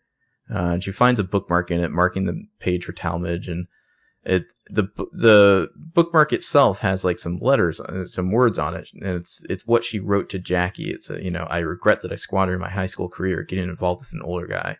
It's that's just on the bookmark, no A signature though. And Arya's kind of looking around, freaked. back to the Marin house. Hannah enters the front door quietly. Where has Hannah been exactly? I mean, we know where did she stay the night before? Exactly. Where did she stay the night? Did she go back to Ballard and like knock on that chick's door? Yeah, maybe. Or did she just pull up to the same corner and the chick's just like, Hannah? Hannah? Oh, there you are. I got that map. So Hannah, like, she sets her bag down. She goes into the kitchen. She's kind of looking nervously upstairs, like maybe she's trying to avoid her mom. Well, I think she's coming in like her mom's probably asleep. I think it's probably late at night. I think Hannah's trying to just like not wake her up. Anytime you come home and just, you know, on the soundtrack, No Rest for the Wicked by Licky Lee is playing, something heavy is happening in your house. Yeah. So in the kitchen, she finds the 2 plates are still out. And so she picks one up and takes it to the sink. And then she hears a door close upstairs. And so she sets a plate down and she's walking towards the hall. But oh, there's Jason De Laurentiis coming down the stairs, buttoning his shirt. The ultimate Hannah face. Well, he doesn't see her, and this Hannah face is interesting because it's not our usual Hannah face. Like, we just get this very quick shot of her just like, what the fuck? And then it just cuts, like, very quickly. Like, it doesn't hold on her like we'd normally expect. We get her initial reaction, which is just like bewilderment, and then cut. Which I think is so much more effective, though. Because we're equally with the editorial process that we're like, oh my god, you know. And then it just cuts to. But I had like serious like horror about Hannah just walking in on him, because I really thought you were going to see like Jason hunched over the counter and like legs on either side of his head. Oh my god, that'd be horrible. So fascinating the way it just cuts so quickly. Like the rhythms of this episode and the way they edit it are really cool. And then we get our alley tag, not an A tag. Someone's like wheeling a cart of folded orange uniforms down like the row of cells. They stop at alleys and they pull out like from underneath a stack of them. They like pull out a special one for her and hand it to her. And then they're moving on. And Allie there's in the pocket of this like jumpsuit she's been given, there's a note that she pulls out. And it doesn't seem like there doesn't seem to be recognition. Like we don't see who this person is who hands it off, but Allie's just kind of like, I don't know. It doesn't seem like she knew this was going to happen, I guess.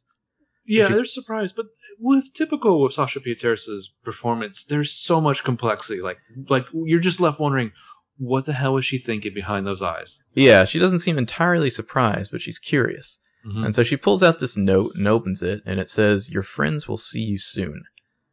Not signed by A, just "Your friends will see you soon." In a familiar-looking handwriting, but like, you know, written in pen. And she just kind of, you know, looks out shifty-eyed through the bars and then cut to black. So that was Fresh Meat. Very fun episode. And I think they are intentionally avoiding like true A messages just to kind of keep that mystery alive for a little while. Which it's very fitting for like how season 5 started. Well, I feel like Holbrook is like our new red herring for like the first half of this, you know, half season. It's like the Peter Hastings thing where like for like 2 episodes you thought it was Peter. Well, it's the same thing. Like, you know, for every other 3 episodes you think it's Melissa, or do you think it's Byron or Jason, or, you know, Meredith. Yeah. Do you want to talk briefly about the time jump? Sure. I mean, this is a quasi spoiler, I guess. But nobody really knows exactly what it is. But I'm Martin King has said on Twitter and I think on Reddit a few times that they've talked about doing some sort of time jump. We don't know exactly when it's coming or for how long the time jump would be. Although a lot of people suspect that it will be a large time jump. I suspect that we're not going to see the Liars in college. I think they're going to jump all the way after that to like after college. And how great would it be if Allie got convicted and stayed in jail that whole time? Yeah, it'd be fascinating. I think, yeah, like you said, it'll be something like you remember the just utterly terrible, ridiculous ending to Dawson's Creek, where they did that huge time jump and it was like everyone coming back to. Well, that was a different kind of time jump. But I mean, it was for one episode. But I think that's what it would be. Is that like, you know, at the start of one season, it'll just be a time jump. Oh, I feel like you got to do it at the end of a season. I think even though to introduce it, yeah. like the Battlestar Galactica move, even though that it didn't pay off very well when they got through the time jump. That move where like if you could do the like, you know, just 5 years later, like shock the, you know, the audience in your finale. But my point is I want it to be something where they all have to come back to Rosewood. I want them all to be one. Of course, yeah. I don't think they're gonna start setting the show on like other locations. Yeah. But that is intriguing. The idea that some sort of time jump is looming, that she's teased that we don't know exactly when it's going to be or for how long. Mm-hmm. I mean, they talked about the way season 5 is composed. Like it's very point A leads to point B, leads to point C. It's very tightly plotted, which I think you're kind of seeing a little bit. I really enjoyed season 5 just for people who complain at the show, like nothing ever really changes. The status quo always kind of reasserts itself. Like you've got so many like unexpected twists and turns. Like that's where the show has gone. Like almost every episode of season 5. Yeah, Allie's in jail. So that was Fresh Meat. The next episode is called Over a Barrel. Yeah. Written by Brian Holdman, directed by Michael Grossman. So we will be back to talk about that. Can't wait for more. This last episode is really fun. I feel like the not that the previous episode, the kind of, winter premiere wasn't great, but it was like there was some setup. And now it's just like full steam ahead, Well, just, how long before the liars have to break Allison out of jail?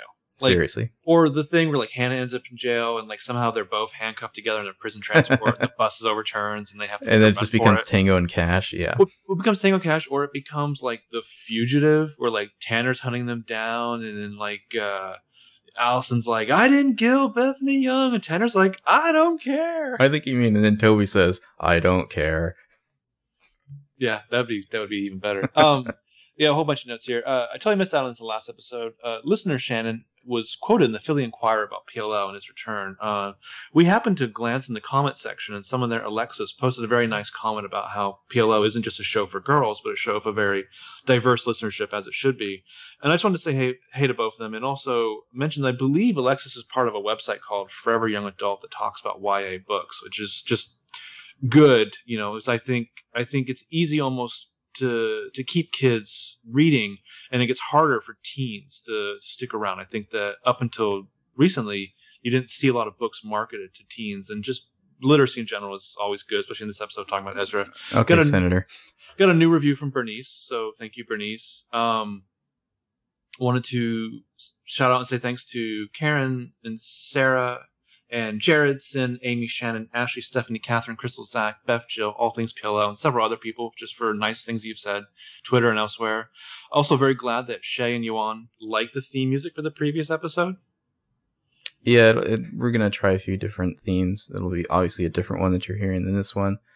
I just keep doing it until I get tired, I guess. I'm lazy. I like when we change it up every episode, but I can imagine how hard that is to make it interesting. Especially when you're not a musician. Which makes it even better. So Sarah asked us, which slots do Toby and Caleb take up if they replace Arya and Emily in the main PLL drama for an episode? Toby's Emily. I would say that they equally alternate. Also, it's clear to me that Toby is Joe Hardy Bro and Caleb is Frank Hardy Bro. Caleb's definitely the Arya, I feel like. Yeah. Well, I mean, just their pairing alone last episode, I think, kind of hits that home. But yeah, that's just last of my little post-episode notes. Yeah, if you want to get in touch with us, you can talk to us on Twitter or at BrosWatchPLL2. Our website page is broswatchpl2.com. That's where you can go to leave a comment if you want to kind of leave a longer comment for the episode. Or if you want to listen to some of our older episodes that don't show up in the iTunes feed, they can be found there as well. So yeah, thanks for people who leave the comments on the website page or on our Twitter. Always fun talking to people on Twitter. If you really like the podcast, you're welcome to rate and review us in iTunes. We always appreciate that. We're up to 38 ratings now for the US. Pretty impressive. Yeah. Thank you so much. Yeah, thanks. We will be back next time to talk about Over a Barrel. See you then. Bye-bye.